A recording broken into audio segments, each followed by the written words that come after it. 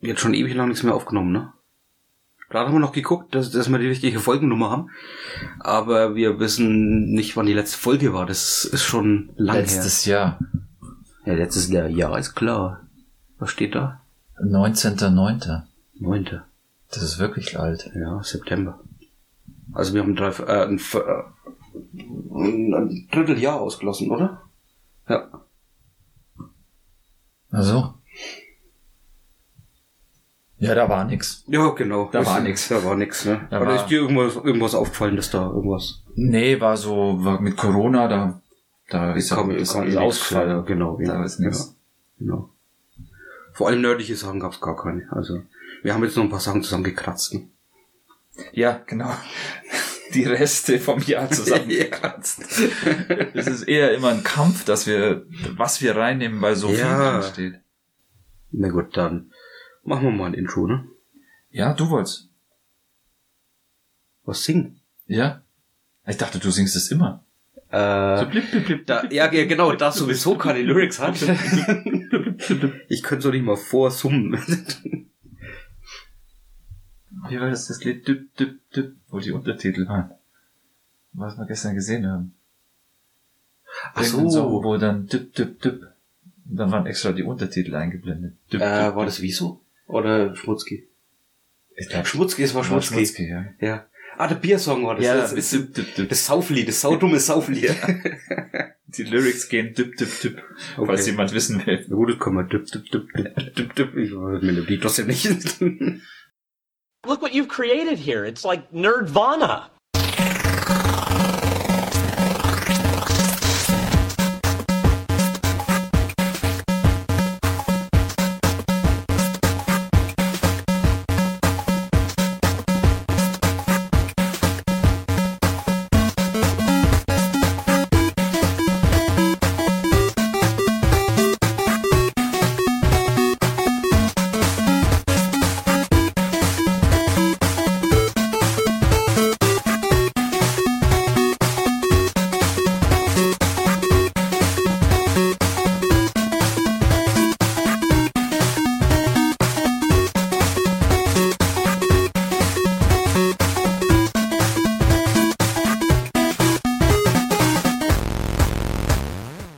Willkommen zu Nerdvana 106 mit dem Tom.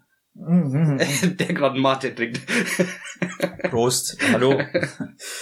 Und ich bin der Stefan und ich trinke Glühwein und Mate. Aber nicht gleichzeitig. Hallo Stefan, sag mal was. Jetzt wo du den Mund voll hast.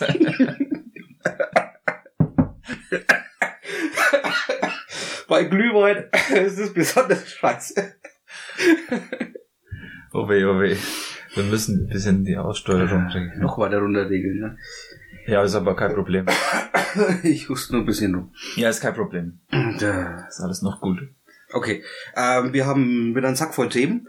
Wir fangen an mit Disc Golf. Wir waren ein bisschen draußen. Danach kommt Star Trek Lower Decks und Raised by Wolves. Dann der Comic Quick Check mit Ralph Assam, Ruin World und The Dark Crystal Age of Resistance. Dann 2 Bücher, Shadows of the Dark Crystal und The Dark Crystal Bestiary. Dann ein Brett- oder Kartenspiel, Machikoro und Machikoro Legacy.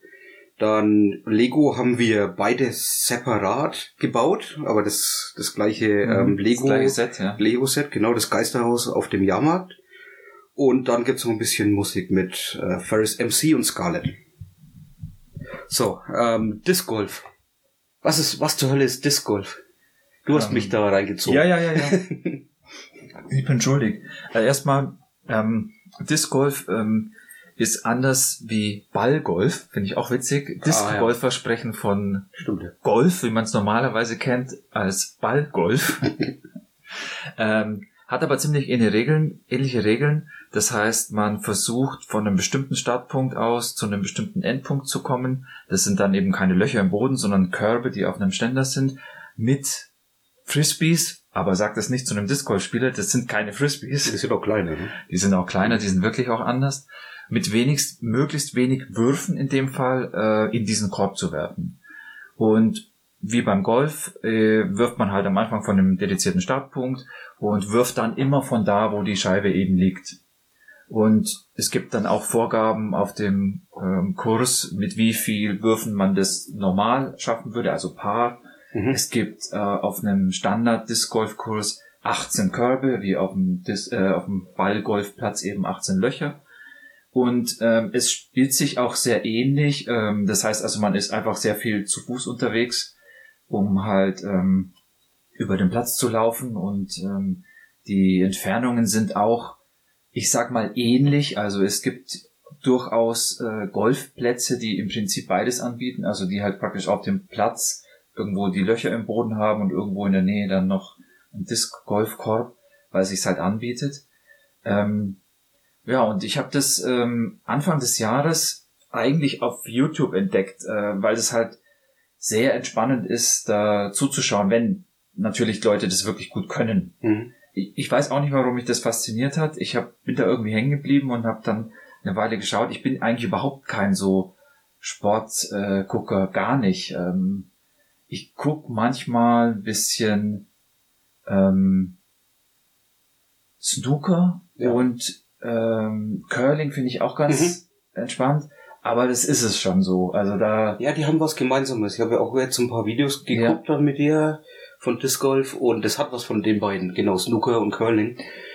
Und ich kann auch kein Golf gucken. Und ich glaube, dass der Unterschied dann zwischen Golf gucken und Disc Golf gucken ist, dass die Scheibe einfach schön aussieht, wenn sie fliegt.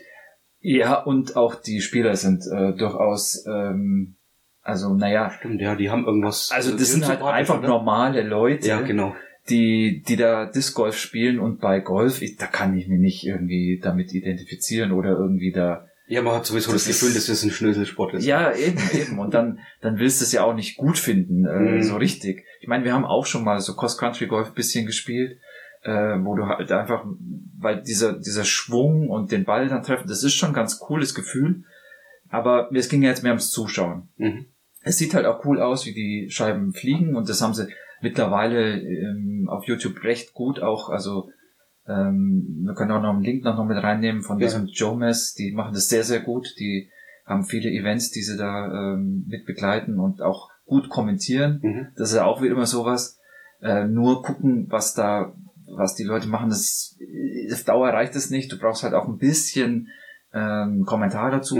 Die machen das auch cool, sind entspannt und machen Witze und sind auch selber Spieler. Das finde ich auch sehr, sehr wichtig. Das heißt, es ist legitim, wenn die halt mal sagen, das war scheiße oder das war gut, weil sie es halt wirklich beurteilen können. Ja, und letztendlich, was noch viel erstaunlicher ist, hat es dazu geführt, dass ich Bock bekommen habe, auch Disc Golf zu spielen. Was noch viel weniger passiert. Also Sport gucken ist schon eine Seltenheit, aber das dann selber machen, hätte ich nie erwartet, dass das überhaupt mal passiert. Und vielleicht mal ausprobieren, ja, aber so kam es halt, dass ich dann geschaut habe, wo es in der Nähe hier einen Disc-Golf-Platz gibt, habe mir so Discs geholt, die sind vielleicht auch nochmal als Einstieg, es gibt unterschiedliche, wir haben ja vorhin gesagt, das sind keine normalen Frisbees, die sind unterschiedlich, die sind ein bisschen schwerer, ein bisschen kleiner, fliegen auch ganz anders, sind nicht so geeignet wie Frisbees, dass man sie fängt, weil sie halt oft auch mal eher scharfkantiger sind und durch das Gewicht halt auch dann schon ganz schön reinhauen könnten. Und da gibt's unterschiedliche Flugeigenschaften. Das heißt, Driver, die eben halt sehr lange und für weite Würfe sind. Midrange eben etwas kürzer, wo man ein bisschen besser damit zielen kann. Und dann Putter, die halt eigentlich nur für den Nahbereich sind. Und dann wirklich, wenn man im Prinzip neben dem Korb steht, halt in den Korb zu treffen. Die fliegen dann ganz neutral und sind ein bisschen schwerer sogar noch, so dass man sie halt richtig werfen kann. Ich habe vorhin gelesen, es gibt einen Weltrekord für den längsten Wurf mit so einer Driverscheibe und die war bei 338 Meter. War das Simon Lizotte oder? Ja, kann sein, ja. Ich kann mir den Namen jetzt nicht merken. Der Rekord ist jetzt so 4 Jahre ungefähr alt. Und das, was wir schaffen, das ist weit unter 100 Meter. Ja, natürlich. Also ich schaff 50 Meter, würde ich sagen. Ja. Geschätzt, ja. Was war der längste Kurs, den wir gespielt haben? Der war 150? 148. 148, ja. Aha. Ja, ein Drittel ist, Ja, und da ist haben wir- schaffbar, ja, für uns. Ja, aber da muss es wirklich gut laufen. Also das ist dann schon top. Ja, auf alle Fälle, man kann diese 3 Discs, die man halt dann braucht, um spielen zu können, kriegst du für 20, 30 Euro. Das heißt, das ist jetzt keine Investition wie normal, was ja auch wieder sowas ist beim Sport, wenn du irgendwas anfängst. Selbst wenn du nur joggen gehst, brauchst du schon für 100 Euro Schuhe. Ja. Mal abgesehen, wenn es jetzt Fahrradfahren wäre oder Skifahren oder irgendwie sowas. Du brauchst ja sonst nichts, ne? Es gibt keine Schuhe, keine Jacken oder so. Nee, Du kannst da ja in Shorts, klar. barfuß Ja, und los. so sehen auch die Profis aus, Ja. ehrlich gesagt. Ich meine, kommen wir ja noch mal drauf vielleicht. Aber das Witzige ist halt, mit wenig Aufwand kann man das halt einfach mal ausprobieren. Und es gibt auch mittlerweile, habe ich das schon gesehen, viele Plätze, wo sie auch Discs verleihen. Es war nur so, dass sie das jetzt in diesem Jahr einfach gar nicht gemacht haben wegen Corona halt. Ich meine, du willst halt, da müssen die halt sonst jedes Mal die Discs irgendwie desinfizieren und gucken, dass die Leute da sich nicht über den Weg laufen. Deswegen haben sie das halt bei den meisten, also ich habe nur im Prinzip die in der Umgebung mir angeschaut und da habe ich halt gesehen, dass es in diesem Jahr das nicht gibt, diesen Service. Aber wie gesagt, nichtsdestotrotz, kein Problem, kann man sich holen und habe es ausprobiert. Und es hat Spaß gemacht. Und zwar so viel, dass ich das halt jetzt mittlerweile immer öfter schon gemacht habe.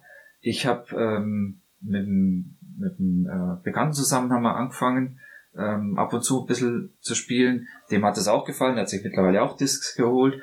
Und das Gute ist halt auch, dass man, also erstmal ist es draußen im Freien, das ist schon besser als irgendeine andere Sportart, wo du jetzt im Raum mit mehr Leuten wärst. Das ist halt nicht gut zurzeit. Dann hast du auch kein Problem, irgendwelche Abstände einzuhalten, weil jeder wirft ja für sich, dann muss jetzt der andere nicht direkt daneben stehen oder es gibt überhaupt keinen Grund, dass man sich da besonders nahe kommt. Und man geht eigentlich nur spazieren so die Zeit über. Das heißt, das ist, finde ich, ziemlich ideal, dass man das Corona-konform auch machen kann zurzeit. Und es macht eben Spaß. Das heißt, auch wenn man es nicht gut kann und davon, also wenn du hast es jetzt zum ersten Mal vorgestern gemacht, oder? Vor 3 Tagen? Ja, zweimal haben wir es gespielt und klar kannst du es nicht, aber es macht trotzdem Spaß. Ja, ich war jetzt nicht so grottenschlecht, dass ich sofort aufgeben hätte oder so. Weil wenn so ein Paar 3 ist, also ein Kurs, wo du normalerweise in 3 Würfen das schaffen solltest, da hatte ich halt eine 4 oder 5 oder schlimmstenfalls mal eine 6. Und ich war beim zweiten Mal gefühlt schon besser. Und das, da kommt man relativ schnell rein und das, klar ist es am Anfang so, dass die Wurftechnik man noch nicht so drauf hat. Man muss ein bisschen gucken, vielleicht ein paar Übungswürfe machen und so. Aber sagen wir mal, jeder zweite geht bei mir daneben. Also der kommt mal zu früh aus oder zu spät. Du wirst ja quasi, du hältst die Disc hinter dich und machst dann eine Drehung, aber versuchst aber den Frisbee gerade an dir vorbeizuziehen und dann loszulassen. Und manchmal lässt man halt zu früh oder zu spät los. Klar, wirft man dann die Disc irgendwo anders hin. Aber zumindest ist es nicht so wie bei anderen Sportarten, vielleicht wo die Kugel plötzlich mal hinter einfällt oder sowas. Also selbst wenn du schlecht wirfst, du kommst dem ja immer näher, dem Korb, ne? Ja. Und deswegen kannst du immer weitermachen. Ja, und die Körbe sind auch nicht so winzig, so dass man da jetzt praktisch auf einen Millimeter genau irgendwie am Schluss werfen muss, sondern die sind schon so, das sind so Kettenglieder, die so drin hängen. Das heißt, wenn man in diese Ketten wirft, dann fällt die Discs eigentlich automatisch runter in den Korb dann. Und das ist nicht so schwer, je nachdem, wie weit man halt jetzt weg ist, klar. Und wie gut man es dann eben auch kann. Aber man kann eben Spaß haben, auch wenn man nicht perfekt ist. Und das, finde ich, ist halt das Coole an dem Sport als Einstieg, dass du reinkommst, dass du Spaß hast, dass du wenig Geld am Anfang ausgeben musst. Natürlich, und ich habe dir gerade den Katalog in die Hand gedrückt, natürlich kann man sich da enorm viele Discs aussuchen und da gibt's dann Tabellen und Diagramme mit den Flugeigenschaften, schön. wie die fliegen, und der Witz ist schon, dass man da eigentlich, also wenn man immer noch besser wird, ein paar mehr Discs auch haben will, um halt die Flugbahn besonders zu beeinflussen. Also dass die halt im Prinzip, normalerweise fliegt die eben immer so einen Bogen, je nachdem wie man sie wirft. Der normale Wurf als Rechtshänder wäre eben, dass man einen Vorhand-Wurf macht und dann fliegt die Disc eigentlich einen ziemlich leichten Linksbogen. Beim Rechtshänder. Was habe ich gesagt? Du hast Vorhand gesagt. Also es kommt davon, ob man noch Links- oder Rechtshänder ist, welchen Bogen sie dann. Okay, fangen wir nochmal an. Also wenn du Rechtshänder bist und du wirfst Backhand, dann fliegt die Disc von dir aus gesehen ein Linksbogen. Wenn du Vorhand wirfst, also oder Sidearm, wie man auch sagt, dann fliegt die eher ein Bogen nach rechts und als Linkshänder ist es einfach genau anders. Genau. Und diese Flugeigenschaften kannst du aber beeinflussen durch eine andere Disc. Discs, die diesen Bogen noch viel stärker machen. Das heißt also, die fliegen von sich aus noch viel stärker in diese Richtung, die durch den Wurf schon mal natürlich kommt. Und das kommt halt daher, wie sich die Disc dreht. Mhm. Oder es gibt auch Discs, die genau entgegen diesem Wurf arbeiten. Also die kannst du dann Backhand werfen und die gehen eben nicht nach links, wie sie normalerweise fliegen würden, sondern die gehen dann eher so ein bisschen nach rechts. Und wenn du jetzt mit deiner Wurftechnik und mit diesen Discs das so kombinierst, dann kannst du eben werfen, dass die sogar im Prinzip so ein S fliegen. Das heißt, erst machen sie einen leichten Bogen, so wie du sie abwirfst, und am Schluss ihrer Flugbahn ziehen sie dann einen Bogen in die andere Richtung. Und dann kannst du natürlich auf den Plätzen, ich meine, du hast jetzt nur einen gesehen und der war relativ einfach, aber es gibt halt auch schwierigere. Gerade wenn man die Videos YouTube, sehen. Ja, genau, wenn man auf YouTube eben schaut, da werfen die praktisch im Wald. Und die können das halt so gut beeinflussen, dass die halt im Wald quasi in Richtung Korb, aber halt so um die Bäume werfen. Also so irgendwie zwischen die Lücken halt durch. Und auch nicht immer, aber manchmal gelingt. Das ist auch, haben wir ja schon gesagt, das ist auch sehr, sehr schön, wenn man sieht, dass die Top-Spieler da halt auch ab und zu mal dann einfach Knall gegen den Baum werfen und dann halt irgendwo im Wald stehen und von da aus weitermachen müssen. Ich meine, am Anfang, wenn man das ausprobiert, dann ist man, glaube ich, froh, wenn die Scheibe halbwegs gerade in Richtung Korb so weit wie möglich fliegt und dann sind diese ganzen Feinheiten eigentlich vollkommen egal. Ich habe jetzt keine Unterschiede feststellen können zwischen den 3 Driver, Midrange und Putter, wie ich geworfen habe. Also selbst wenn ich mal den Putter genommen habe für einen langen Wurf, hat der manchmal auch bei mir besser geklappt. Ja. Einfach weil ich überhaupt die Wurfbewegung erstmal richtig ausführen muss. Und dann ist es für einen Anfänger vollkommen egal, welches Ding er eigentlich in der Hand hat. Ja, für einen Anfänger ist der Midrange am besten geeignet, weil der gleitet halt schon ein bisschen. Das heißt, du kannst dann auch dieses Gefühl bekommen, dass halt die Disc schön fliegt und ist aber relativ neutral. Deswegen sind die eigentlich am besten. Ja. Aber du hast recht, man merkt am Anfang nicht so viel Unterschied. Es ist nur besser, dass man halt von dem Flug lernt, was man dann gemacht hat. Also wenn du dann denkst, okay, jetzt fliegt er so, dann muss ich also was anders machen, damit er irgendwie anders fliegt. Und dann ist es halt besser, wenn du mit einer neutralen Disc anfängst, die halt von sich aus jetzt nicht so eine extreme Beeinflussung hat. Weil dann hast du ja keine Chance rauszukriegen, wie du eigentlich werfen musst. Ja. Aber das ist alles, das sind dann schon Details. Ich wollte eben nur sagen, dass man wirklich, wirklich viele Discs auch kaufen kann und sammeln kann. Oder gibt's Special Editions und sonst was auch noch. Aber es macht auch durchaus Sinn, so einen gewissen Satz zu haben, dass man halt für bestimmte Bahnen, wo man jetzt eben sieht, okay, ich muss hier halt irgendwie links rum um ein Gebüsch oder da ist eine Lichtung und da muss ich aber erst rechts und dann wieder links in die Lichtung rein, dann macht es schon Sinn, eben, dass man sich da die richtige Disc aussucht. Ja, und der eine, den wir letztens getroffen haben auf dem Kurs, der hat ja auch gemeint, Camouflage ist scheiße. Du musst die Dinger auch wieder finden. Ne? Selbst wenn sie unterm Baum liegen, ist es genau das gleiche wie beim Golf. Du musst halt unterm Baum weiterspielen. Ne? Ja. Also da, wo das Ding halt liegt. Wenn man sie findet. Ja. Ich meine, Wasserhindernisse sind da besonders fies, weil wenn du dann halt irgendwo in den Teich wirfst, dann ist sie halt weg. Die schwimmen leider nicht. Oder sagen wir mal so, die wenigsten schwimmen. Und naja, wir haben es gesehen, wie wir jetzt waren, da war der Teich, um den wir drumherum gespielt haben, mit einer Eisfläche versehen und da lagen dann halt auch ein paar Discs drauf. Ja. Und da hat sich keiner rausgetraut, weil es war halt, naja. Ja, aber das erste Mal, als ich da geworfen habe, ich glaube, das war sogar der zweite Kuss, ne? Der war dann schon der See am Rand. Ja. Und ich habe mir schon gedacht, scheiße, ne? Wenn ich so ein bisschen die Disc zu früh loslasse, dann landet er dran. Das hat zwar alles geklappt, aber das kann halt trotzdem mal passieren. Da muss man mit rechnen, ne? Ja, natürlich. Ich meine, jetzt im Winter ist klar, da geht es natürlich eh nicht so gut und da sind die Zeiten, wo man spielen kann, halt selten, weil das Wetter halt auch entsprechend passen muss. Man muss rausgehen können, es muss hell sein, es muss einigermaßen warm sein, so dass man halt dann nicht, dass die Finger nicht abfrieren und so. Aber ich habe schon Bock, da im Sommer noch mehr zu machen, also halt irgendwie zu schauen, dass ich da öfters gehen kann, auch was halt wirklich Spaß macht mit ein paar Leuten dann, wenn es halt auch wieder sinnvoll geht. Es gibt ein paar Plätze, das hat mich auch überrascht. Kann ja jeder mal gucken, Disc Golf Plätze bei Google Maps einfach mal suchen. Das gibt gar nicht so wenige. Also in ganz Deutschland so verteilt gibt's immer wieder so Plätze. Es ist in Deutschland nicht ganz so verbreitet.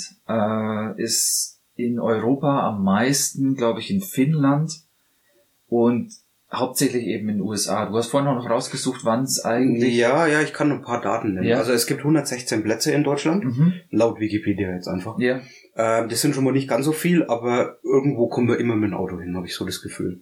Ja. In der USA natürlich, da gibt's über 6.500, also da gibt's schon etliche mehr. Aber interessant ist es dann, wenn man es pro Einwohner sich anschaut. Da stechen nämlich eigentlich 3 Länder raus. Und das ist, du hast schon Finnland erwähnt, Genau. Island und Estland.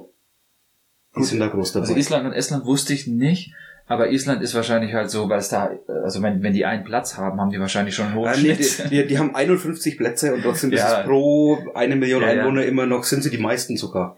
Weil, das sind die Amis noch nicht so gut dabei, aber das ist halt auch ein Riesenland. Ne? Ja, na klar. Mindestens dort gibt's auch eine richtige Profiliga in den USA, die jedes Jahr eben eine Tour machen. Es gibt Profispieler, das heißt, die also von dem Sport auch leben können, hauptsächlich wohl durch Sponsorverträge. Die Preisgelder sind schon also bemerkenswert, aber halt jetzt wohl nicht so, dass man wirklich davon leben kann. Vor allem nicht, wenn du ja nicht jede Tour gewinnen kannst. Ja, klar, wenn es nicht so viel gibt. 82 war die erste Weltmeisterschaft und die sind aber immer nur in Kanada und USA ausgetragen worden. Ja. Von daher waren halt andere Länder nie großartig dabei. Wobei ich auch gelesen habe, dass es den Sport schon kompetitiv zumindest seit den 60ern gibt. Ja, was ich gedacht hätte, dass die in diesem World Cup auch immer ein Event in Europa haben, das also quasi dazu zählt. Mittlerweile. Ja, also zumindest mal die letzten Jahre dachte ich, dass es da eben auch immer ein PDGA, Professional Disc Golf Association, die tragen das immer wohl aus, dass die auch ein Event in Europa machen. Aber das ist jetzt gar nicht so mein Ding. Das muss nicht stimmen und vielleicht ist das auch schon überholt, vielleicht gibt's da schon mehrere oder sowas. Wie gesagt, es gibt eben halt diese Profis in den USA, wo man ja auch hauptsächlich dann auf diesen Videos, was wir vorhin schon erwähnt haben, auch sehen kann. Und die sind schon auf einem anderen Level, das ist ganz klar. Da muss man sich nicht damit messen, weil die halt nicht nur Profis sind, dass sie davon leben können, sondern die können es halt auch wirklich gut. Die haben auch halt Karrieren, wo sie als Kind quasi schon anfangen und dann mit Anfang 20 da halt dann einsteigen können, Profi werden und dann können die aber auch ziemlich lang spielen. Also du kannst mit 30, 40 noch älter, gibt's da schon Leute, die da noch mithalten können, weil es halt ein Sport ist, wo du brauchst diese Technik, der Wurf geht natürlich auch durch die Kraft, dass du halt wirklich weit werfen kannst, aber hauptsächlich eben durch die Technik. Das heißt, du hast diese Drehung aus dem Körper raus, so dass die Scheibe halt wirklich dahin fliegt, wo du willst und dass sie auch mit dem entsprechenden Schwung dahin fliegt. Das ist mehr eben diese Technik, die du da wirfst und nur zu einem gewissen Teil dann die Power. Und das geht halt eigentlich für jeden. Also da kommt jeder irgendwie hin. Ja. Klar kannst du es perfektionieren, logisch. Ja, das kann man immer. Ja. Vor allem, wenn du es dann noch mal raus hast, dass das so grad wegfliegt und in Richtung Korb, dann kann man vielleicht auch irgendwann mal anfangen, das ist weit über dem, was ich kann, ich habe 2-mal gespielt, aber dann kann man halt anfangen, auch mal eine Kippung beim Abwurf mit reinzubringen, dass der halt auch wirklich mal geplant eine Kurve reinfliegt und so. Da brauche ich noch nicht dran denken, aber.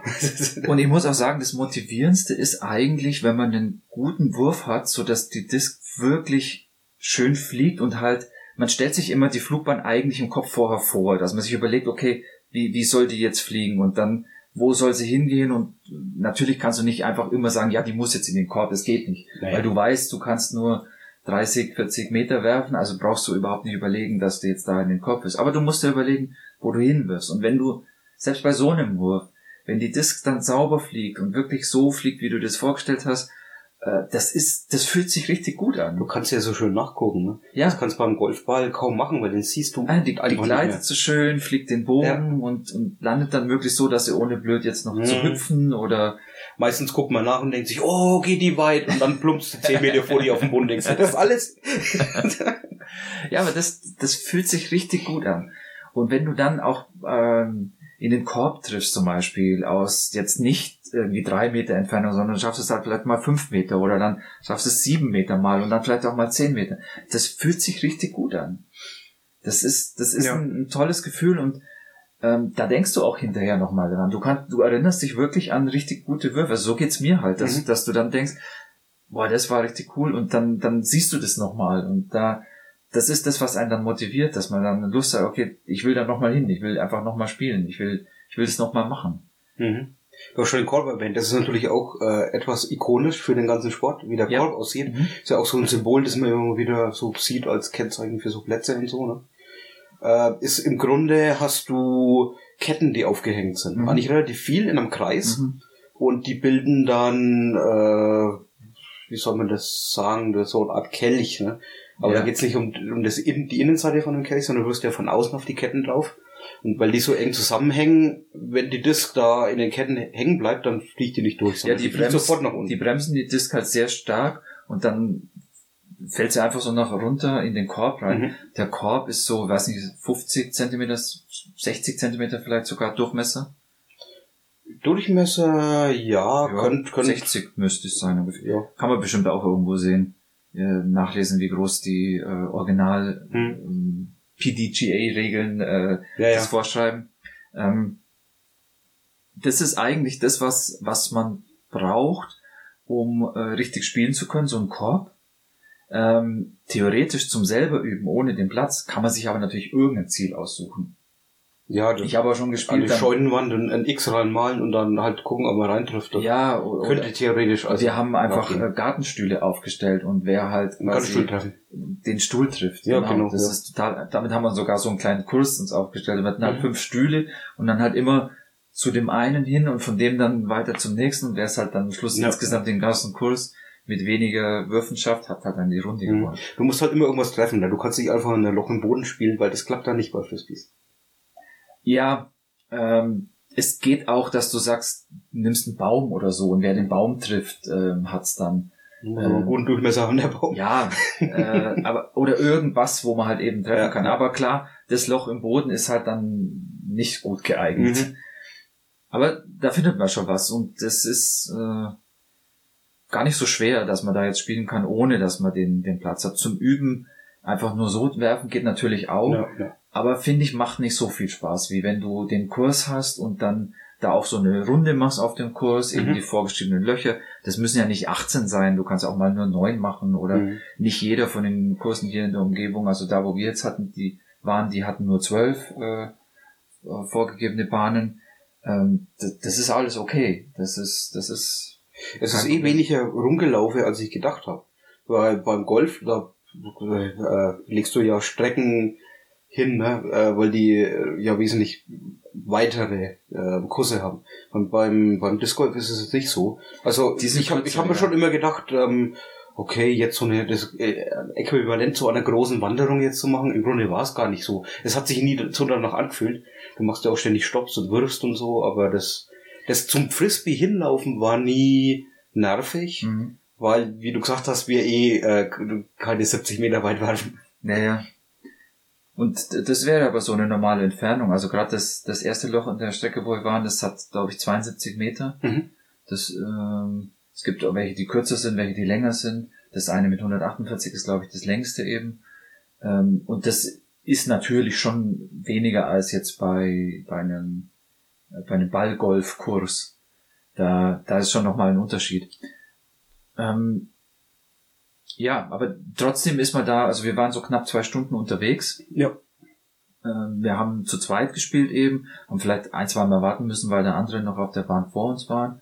War halt schönes Wetter, da waren natürlich noch andere dort.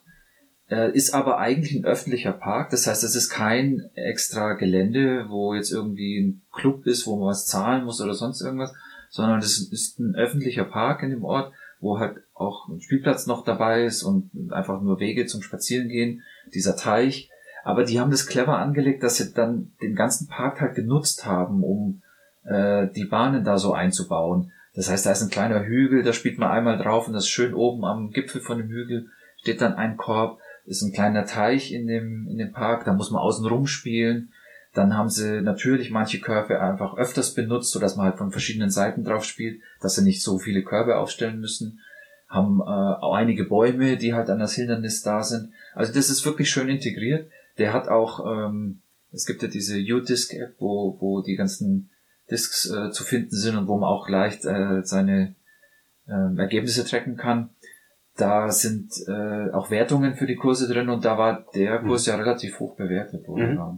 Ich finde den auch schön eigentlich, aber ich habe natürlich auch noch nicht so viel Vergleiche. Naja gut, also, wie schon gesagt,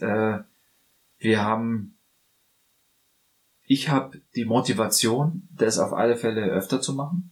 Ich habe mir ein paar Discs besorgt, jetzt halt mehr als diese 3 am Anfang mittlerweile. Ich glaube, ich sind es jetzt 8 oder so. Hauptsächlich noch ein paar Putter, weil beim Üben mit dem Putten, dann willst du halt gern mehrmals hintereinander werfen können und nicht jedes Mal vor und zurück laufen, um die Discs wieder zu holen. Deswegen wollte ich da noch ein paar haben. Und ich habe zu Weihnachten einen Korb geschenkt bekommen. Ein Disc Golf Korb und das ist natürlich auch ein Luxus, dass ich jetzt den Korb im Garten habe und da halt auch immer mal werfen kann, üben kann. Ja, das ist natürlich schön. Du kannst ja deinen eigenen Kurs dann quasi aufbauen. Du hast zwar noch einen Korb, aber du könntest... Ein Kurs wird schwierig, aber du könntest in den Wald fahren, das Ding irgendwo im Boden versenken und dann sagen, zwischen die beiden Bäume durch. Der ist relativ schwer, Okay. aber es geht. Man kann ihn transportieren. Weißt du, was so ein Ding kostet? Ich kann nur schätzen, das ist inzwischen, also es gibt natürlich diese Profikörbe, die sind bestimmt so knapp an die 1000 schon, aber normal 200 bis 400 Euro. Also ich frage mich dann, was der Unterschied dann eigentlich zwischen einem Profikorb und einem normalen ist. Die Zulassung und die TÜV-Abnahmen. Also wenn du den offiziell in einem Park aufstellen willst, wo halt Kinder und jeder hin kann, dann muss das halt wie so ein Spielgerät auf dem Spielplatz vom TÜV abgenommen sein. Und wenn das jetzt für einen Verein verwendet werden soll, dann muss das halt absolut den Regeln entsprechen und halt auch zugelassen sein, dass die da auch, dass die Turniere machen können und sowas. Die sind dann ein bisschen teurer, aber das brauchst du ja privat. Da muss er halt ein bisschen stabil genug sein und vor allem halt sollte nicht gleich wegrosten. Ja, stimmt. Das ist noch so eine Sache, das ist mir auch auffallen auf den YouTube-Videos. Da glänzen die richtig, als wenn sie nagelneu wären. Ne? Ja, das sind halt für die Turniere. Ja, natürlich, ja, das ist da klar. Stellen die immer neu auf. Und wenn man in so einen Park geht, dann hast du schon mal eine etwas rostigere Kette dran hängen. Was ja nicht stört. Also, ich meine, für uns ja sowieso egal. Ja. Okay, ja, ich hätte auch Bock gehabt, noch ein bisschen mehr zu spielen. Ich habe jetzt aber nicht die Möglichkeit, da irgendwo hinzufahren, weil ich kein Auto habe und der nächste Kurs halt schon ein bisschen weg ist. Deswegen würde ich da wahrscheinlich nicht dazu kommen. Ja, wir haben geschaut, es gibt bei dir einen, aber der war schlecht bewertet und nur für Vereinsmitglieder. Ja, genau, da müsste man... Also weiß nicht, was der dann davon halten soll. Aber ja, der wäre nah dran. Also, das wäre vielleicht eine Option, tatsächlich mal im Sommer sich das Ding anzugucken. Du müsstest zumindest mal gucken, was es bedeutet. Dass die da sagen, man kann da, das ist kein freier Park. Vielleicht ist das ja auch kein Problem. Aber gut. Ich hoffe, dass jetzt das nächste Jahr meine Disc-Golf-Saison wirklich beginnt. Ich werde es zumindest versuchen, dass ich da immer mal wieder spielen kann. Mir macht's Spaß. Es kommt mir auch entgegen, also dass das halt mehr wie Spazieren gehen als wie Sport ist. Und es fühlt sich einfach wirklich gut an. kann es jedem nur empfehlen, das mal ausprobieren, kostet nicht viel und in der Umgebung findet man leicht auch mal Plätze, wo man das machen kann. Einfach mal ausprobieren. Ja, und ich hatte keinen Muskelkater am nächsten Tag. wir sind zwar am nächsten Tag sofort nochmal los und haben gespielt, weil das Wetter gepasst hat. Und ich habe es bei den ersten 2 Würfen ein bisschen im Arm gemerkt und dann habe ich es vergessen und dann habe ich ganz normal weitergespielt. Ja, es ist halt kein Sport so richtig, finde ich. Also ja, genauso wie Golf kein Sport ist. Ne? Also ja. Ich meine, es ist halt ein Sport, wo man sich konzentrieren muss und wo es nicht auf Leistung ankommt. Ja.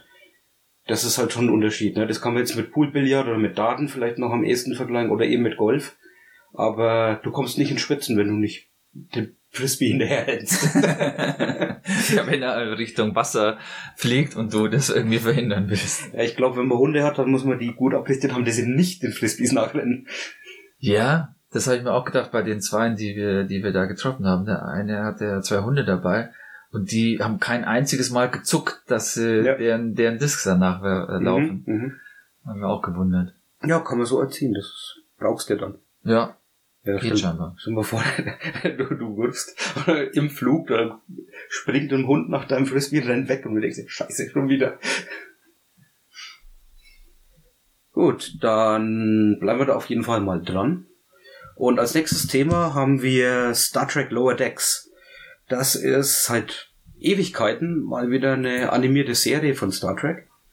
Und zwar von dem Showrunner Mike McMahon, der hat auch Solar Opposites und Rick and Morty gemacht. Da haben wir ja sogar über beide Serien schon ein bisschen geredet, bei Nerdwana. Ja. Haben uns ja eigentlich ganz gut gefallen, vor allem Rick and Morty. Er war auch schon früher beschäftigt an South Park und Drawn Together. Und jetzt gibt's eben von Star Trek eine neue Serie. Ist eher im Comedy-Bereich, also der Comedy-Serie. Was auch schon mal außergewöhnlich ist, gab's ja eigentlich auch noch nie. Ich meine, es gab die Star Trek Animated Series nach der Original mit Kirk und Spock und so weiter. Was waren die 70er Jahre so? 60er, 70er? Ja, es kam, muss ungefähr gewesen sein, ja. 70er. Und seitdem gab's ja nichts mehr Animiertes und es gab, glaube ich, noch nie was im Comedy-Sektor. Von Star Trek. Nee, also nicht offiziell. Ja, es gab immer mal wieder Serien oder Charaktere, die so waren, aber im Grunde war es ja immer eher eine ernste Serie. Ja, ja. Und sowas jetzt direkt als Comedy-Serie aufzuziehen, fand ich schon mal eigentlich sogar außergewöhnlicher als das Animierte. Und um so ein bisschen zu umreißen, Lower Decks heißt ja so viel wie, das sind die Unwichtigen auf so einem Raumschiff. Das heißt, die machen alle anderen Arbeiten, die nichts mit der direkten Brückencrew, die wir ja dann immer so kennen. Ne? Genau, also mit den Leuten, die sich um den Captain rumscharen. Es geht halt nicht um den Captain und den ersten Offizier und den Chefingenieur und wer halt alle die Top-Positionen hat, sondern genau eher am anderen Ende. Ja, genau. Und da haben wir Bäumler, ist so einer von den Hauptcharakteren. Ja. Der ist, über den müssen wir uns sowieso noch mal separat unterhalten, wie wir den finden, aber der ist halt sehr pflichtbewusst. Streber, aber halt auch einer, der alles falsch macht. Ja, er will es halt immer besonders gut machen und besonders korrekt, aber meistens geht's halt ein bisschen schief. Ja, und er nervt halt auch irgendwie mit seiner Art. Jetzt noch Mariner und sie ist genau die andere Richtung, also sie ist halt eher so sie ist eine Rebellin. Sie versucht immer irgendwie der Autorität irgendwie in die Suppe zu spucken. Sie macht's halt so, wie sie selber denkt, dass es richtig ist. Das heißt nicht, dass es absichtlich entgegen den Vorgesetzten machen. Ich meine, das würde ja auch nicht funktionieren auf so einem Schiff, so ganz. Aber sie macht's halt eher immer so, wie sie selber denkt. Ist dabei auch oft sehr erfolgreich, aber weil sie halt sich über sämtliche Regeln auch mal hinwegsetzt, steckt sie eben auch am unteren Ende der Befehlskette fest, beziehungsweise sie hat ja auch so irgendwann mal gesagt, dass die am meisten degradierte offizielle Position hat, weil sie halt immer mal wieder befördert wurde, weil sie was besonders gut gemacht hat und dann aber gleich wieder degradiert. Ja, das merkt man ja auch über die Serie hinweg, dass das tatsächlich auch passiert währenddessen. Genau. Und auch wie sie das dann halt empfindet. Dass jedes Mal, wenn sie in so eine Position kommt, dass sie das entweder langweilt oder sie alles ankotzt um sie rum. Und dann gibt's noch 2 andere Charaktere, die noch so als Nebencharaktere wichtig werden. Das sind Tandy und Rutherford. Rutherford ist ein Ingenieur, ja, und er hat so ein kybernetisches Implantat im Kopf. Ja. Und das Wichtigste, das man da wissen müsste, ist vielleicht, er kann da seine Emotionen durchschalten, weil er das nicht so richtig im Griff hat. Das Ding. Ja, irgendwie ist er die ganze Zeit so ein bisschen, naja, also ich weiß nicht, man weiß eigentlich genau, warum er das hat. Aber es ist auch nicht immer zu seinem Vorteil. Also das manchmal funktioniert das nicht richtig oder macht irgendwas, was jetzt nicht so ist, wie er denkt, dass das funktioniert. Und wie du gesagt hast, dass er dann, dass man da die Emotionen durchschalten kann, aber er halt nicht den richtigen Knopf findet oder so. Genau, und dann haben wir noch Tandy und sie ist kein Mensch, als einzige von den dreien. Hast du gerade die Rasse von ihr? Tandy, ich habe sie hier. Orion. Ah, stimmt, das sind die Grünhäutigen. Ja, genau. Und sie ist halt unglaublich enthusiastisch und neugierig auf alles, ne? Und es hat eigentlich immer gute Laune. Ja, sie kommt, glaube ich, auch in der ersten Folge da überhaupt erst dazu zum Schiff. Neu, ja. Und die anderen kennen sich eigentlich schon, sind zusammen auf der Cerritos heißt das Schiff. Das Ziff. Die kommt da neu dazu und diese 4 sind jetzt so die Hauptcharaktere von den Lower Decks eigentlich. Man lernt dann so nach und nach auch noch andere Charaktere, also eigentlich die Brückencrew kennen, weil sich natürlich die Handlungen eben auch immer überschneiden. Also wenn wir den Lower Decks jetzt verfolgen, dann machen die ja Aufträge, die jetzt auch immer wieder was mit den großen Missionen von dem Schiff zu tun haben, wo dann auch die Brückencrew immer mal wieder einzeln oder auch geballt dabei ist. Es finden auch mal Szenen auf der Brücke statt.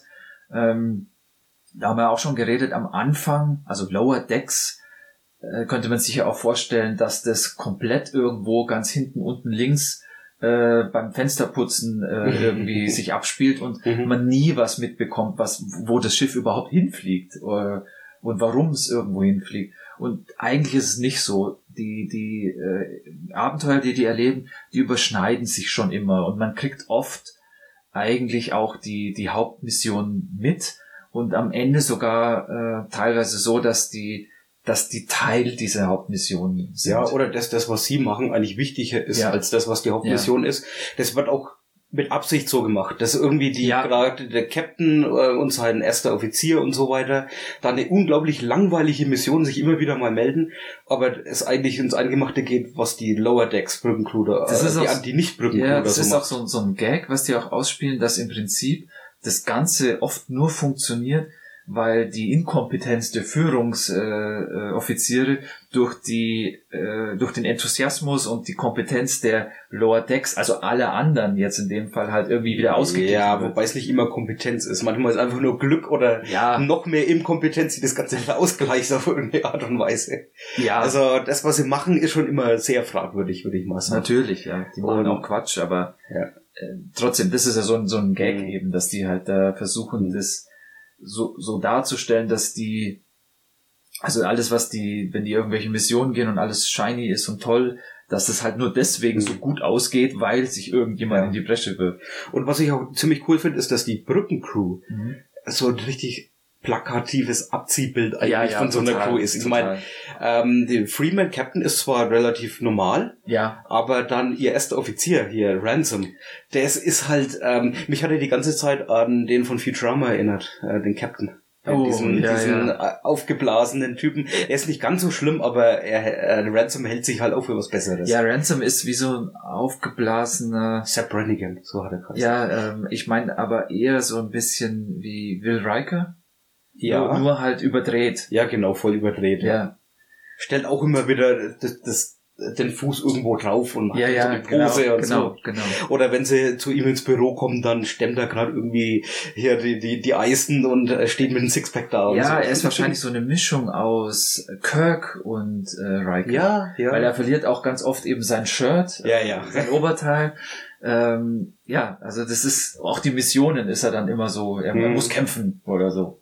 Ja, das Shax ist ja doch noch schlimmer, ne? Yep. Er ist ja der absolut martialistische, der will ja immer sofort schießen. Bajoraner, aber halt ein Riesentyp und ich meine, der haut halt alle um und will das auch immer, also Mhm. Und ein bisschen ausleben konnten sie sich auch zum Beispiel bei dem Doktor. Das ist ja eine Katzenfrau. Mhm. Und sowas gibt's ja in den Realverfilmungen nicht. Da gibt's es höchstens mal so als Nebencharaktere, als eine andere Rasse, auf die sie stoßen. Aber ich glaube, das Außergewöhnlichste, das wir hatten, ist im Grunde Worf als Klingone. Und der hat ja auch nur ein bisschen Plastik im Gesicht.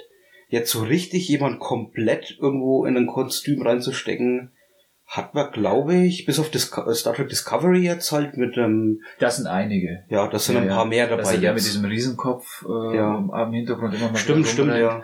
Dann gibt's, in der ersten Staffel zumindest, gab's die Cyborg, die ja auch komplett im Make-up war. Mhm.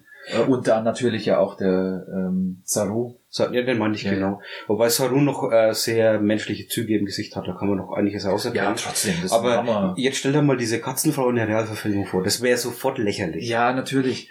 Das ist, also die haben sie sich nicht ausgedacht. Das kam auch bei Animated Series, gab es solche Charaktere, so eine Rasse schon. Mhm.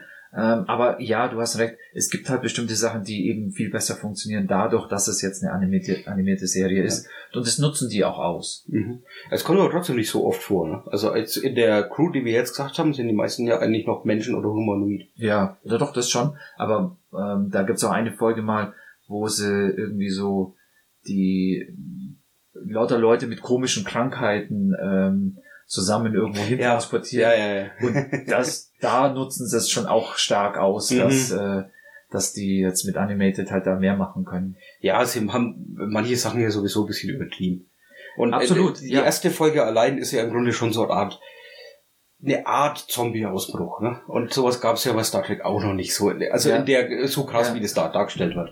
Ich meine, mit der Action haben sie schon nochmal einen draufgesetzt. Ich finde, es ist sogar teilweise actionreicher als Star Trek Discovery. Absolut, auch von der Geschwindigkeit, also wenn das jede Folge sind jetzt 25 Minuten. 10 Folgen haben wir. Ja, und die packen da schon wirklich viel rein. Also gerade am Anfang war mir das auch zu hektisch, wenn du die erste Folge, die du angesprochen hast, da war mir das echt zu hektisch und da habe ich schon gedacht, ob das überhaupt was ist, was ich länger angucken will. Aber die haben das Tempo ein bisschen gedrosselt. Trotzdem ist es immer noch brutal, was da eigentlich alles passiert und viel schneller als jetzt eine real animierte Serie. Mhm. Die nehmen sich insgesamt auch, aber nicht ernst. Das heißt, dass es überdreht ist halt dann auch überdreht gemeint. Also das heißt, das passt dann auch wieder. Sie machen auch viele Insider-Gags, ne? Für Star Trek-Fans direkt. Also da, wenn wir glaube ich drauf mal kommen, wie sehr das jetzt als Star Trek zu empfinden ist, da muss man sagen, wenn ich guck's gern, wenn wir vielleicht dann auch zu einem Fazit schon kommen wollen, ich guck's gern. Es macht wirklich Spaß, mir das anzuschauen. Ich habe jetzt, wie die Folgen, wie wir sie geschaut haben, habe immer wieder auch Lust gehabt, die nächste anzugucken. Ich habe das aber die ganze Zeit nicht so direkt als Star Trek empfunden. Also jetzt halt als etwas, wo in dem ganzen Universum auch auf jede Kleinigkeit irgendwie abgestimmt sein muss und auch irgendwie so ein bisschen nachvollziehbar sein muss oder so, sondern das war einfach nur lustig. Und es war lustig, weil das in so viele Star Trek Bezüge hat. Natürlich, es ist eine Star Trek Serie, deswegen hat es so viele Bezüge. Aber die sind nicht nur alle nur Gags, sondern die bauen auch ganz viel ein, wo sich das schon in das Universum einbettet. Also diese Bezüge, wo du gesagt hast, das sind zum Teil echt tiefe Sachen dabei, wo die halt ich kann mich nur an eins erinnern, weil Discovery Podcast, die haben ja auch die Discovery Panel Podcast, die haben auch die Episoden besprochen und ich selber merke das nicht, aber die haben wir dann einmal einen Bezug rausgefunden. Da ging's um einen Namen, der von einem Charakter, der in einem Film nicht vorkam. Das heißt, der war rausgeschnitten. Und auf den haben sie sich bezogen. Ja, das weiß da wirklich nur der absolute Fan, ja. Und das ist schon knallhart, dass, wenn sie dann so einen Bezug darauf einbauen, wo halt normaler Zuschauer kann das nicht kennen. Ja, da musst du echt Hardcore-Fan sein, um das überhaupt zu checken. Und solche Sachen haben die viel eingebaut.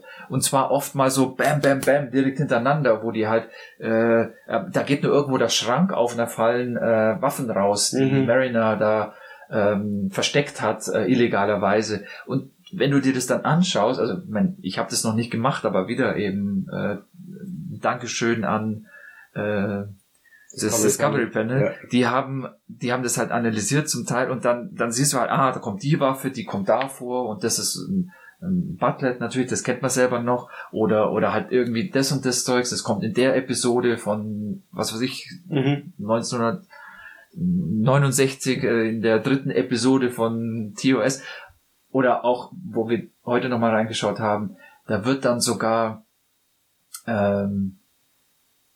TOS zitiert als TOS. Ja, genau. Von Ransom. Ja. Der dann so selber meint, das ist mal eine Abkürzung für nicht die Original Series, sondern These Old Scientists. These Old Scientists, genau. Ja, damals haben die ja noch jede Woche eine neue außerirdische Lebensform entdeckt. Ja. Oder Riker kommt vom Holodeck und sagt, der hat sich gerade hier die Original Enterprise angeguckt. Ja. Ich meine, das ist und überhaupt, dass Riker vorkommt. Ja. Es kommt auch Q mal vor und so. Das heißt, es gibt schon ganz stark die Bezüge und das Coole ist aber halt, dass sie sich trotzdem nicht zu ernst nehmen. Das heißt, die machen dann meiner Meinung nach auch mal Sachen, die halt vielleicht, wo man halt sonst, wenn es eine Realfolge wäre, nicht schlucken würde. Ja, das wäre dann zu viel Klamauk. Und hier funktioniert es wesentlich besser. Ja, es ist einfach witzig. Ja, ich habe auch jede Folge im Grunde gern angeguckt, wobei ich es nie so ganz genial fand. Da habe ich mich so ein bisschen, also der Vergleich zu Futurama drängt sich natürlich auf, ne? Ja. Und ich muss sagen, Futurama ist wesentlich besser. Ja. Das hat mir wesentlich mehr Spaß gemacht. Da ist irgendwas bei Lower Decks, wo so der letzte Funken an Genialität fehlt, wo die Gags vielleicht nicht so 100% gut sind, keine so tollen Pointen haben. Weiß nicht, woran es liegt. Es erinnert mehr ein bisschen so an die Qualität von Disenchantment oder heutigen Simpsons oder American Dad Folgen, wo man sich so sagt, ja, aber es war früher schon mal besser oder es gab halt schon mal was Besseres. Und deswegen bin ich jetzt nicht so ganz enthusiastisch. Es macht zwar Spaß, aber ich bräuchte jetzt da keine 10 Staffeln oder sowas. Ich freue mich schon auf die zweite. Wenn sie die Qualität halten, ist auch eine dritte gut und dann wäre ich gar nicht mal so böse drum, wenn es dann auch endet, weil das muss ich nicht nur in die Unendlichkeit laufen haben, weil wenn es jetzt schon eine Qualität hat, wie Simpsons sie nie erreicht hat, wie Simpsons sie schon mal wesentlich besser hatte, dann, also ich kann mir jetzt nicht vorstellen, dass sie von der Qualität her besser werden, ehrlich gesagt, von den Gags und so. Das ist vielleicht das Wichtigste, was du sagst, dass es ja auch als für sich alleine losgelöst halt als Comedy-Serie auch funktionieren muss.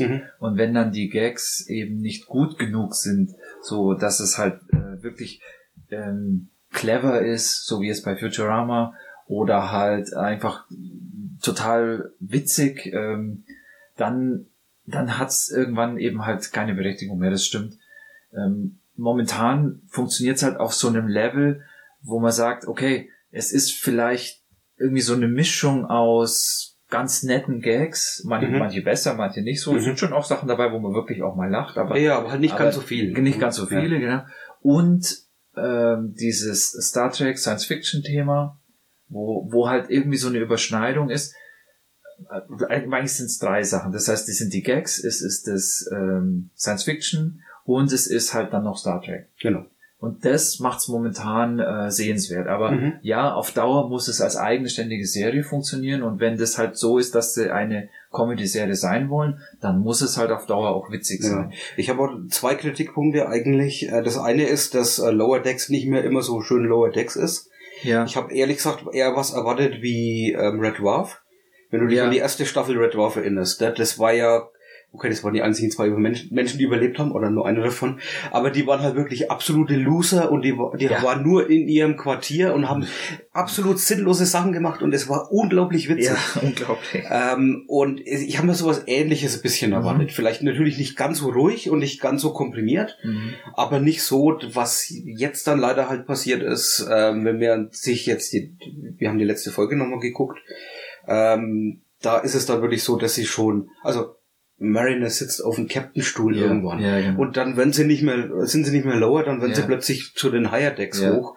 Und das finde ich dann blöd. Wenn sie zu viel kooperieren mit der Brückencrew, dann fühlt sich das nicht mehr so an, als ob das was niedrigerer Rang quasi sein soll. Es ist quasi zu schnell, zu groß geworden eigentlich. Also zu normal waren die Geschichten haben sich zu stark schon ausgebreitet und sind zu wichtig geworden. Und das ist vielleicht auch schwierig, das in der zweiten Staffel wieder zurückzudrehen.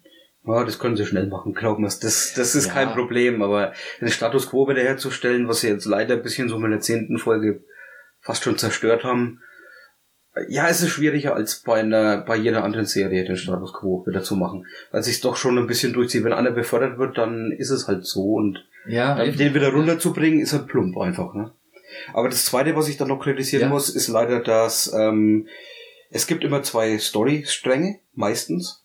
Das ist jetzt bei Simpsons natürlich auch immer so. Ja, aber hier finde ich, dass diese 4 Charaktere von den Lower Decks meistens sich in Zweiergruppen bilden und die dann 2 komplett separate Storylines abarbeiten. Ja. Das zieht sich durch die 10 Folgen, bestimmt bei 6 oder 7 Folgen ist es einfach nach dem gleichen Schema.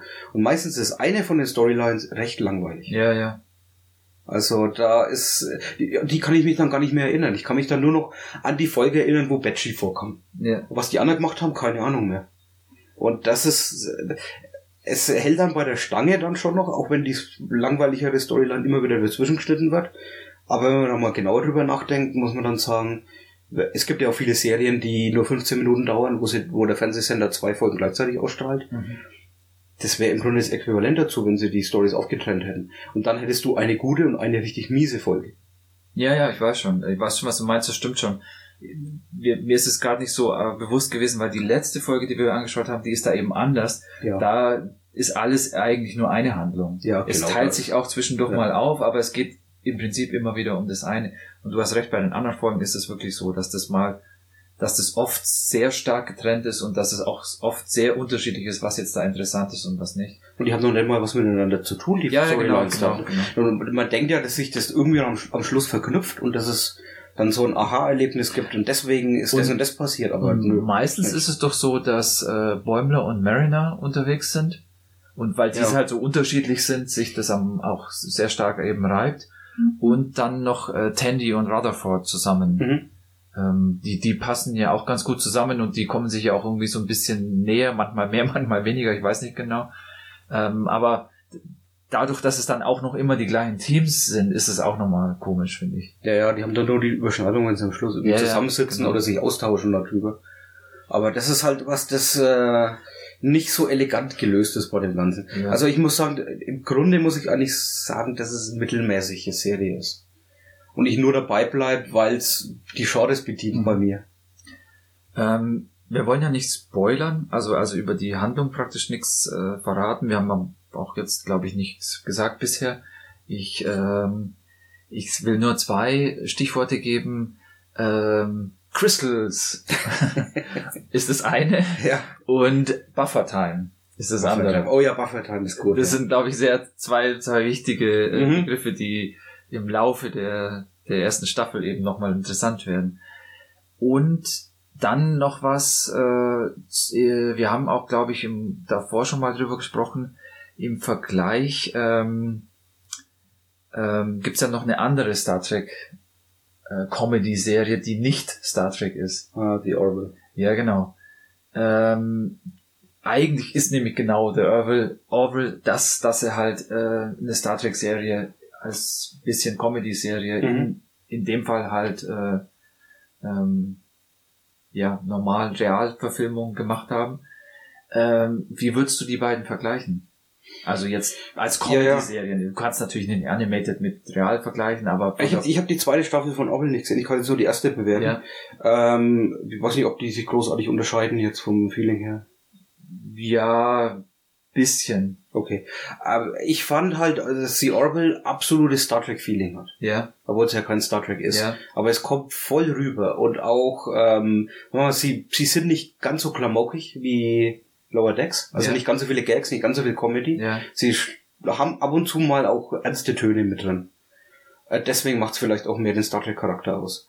Und Lower Decks hat da definitiv für mich wahrscheinlich jetzt, wenn man es mit Star Trek Discovery, vor allem die dritte Staffel vergleicht, am wenigsten Star Trek Feeling.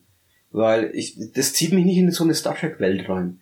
Und das könnte schon allein daran liegen, dass es animiert ist. Das bin ich halt nicht gewohnt und das hat für mich nicht den Look unbedingt von Star Trek. Also das heißt aber letztendlich, dass für dich Orville mehr Star Trek ist als Lower Decks. Ja. Mich stört vielleicht auch ein bisschen, dass Lower Decks zu viel Action hat. Okay. Was auch nie wirklich Star Trek war. Ja. Und da muss ich sagen, jetzt die erste Staffel Orville hat mir, glaube ich, insgesamt mehr Spaß gemacht als Lower Decks. Also ich finde in dem Vergleich, dass Lower Decks da schon durchaus als Star Trek Serie dastehen kann. Die versuchen nämlich eigentlich immer dieses TNG-Feeling ein bisschen rüberzubringen. Also schon allein, wie das Intro gemacht ist, mit der Schrift sogar und oder auch der Abspann, das ist alles in dem Style.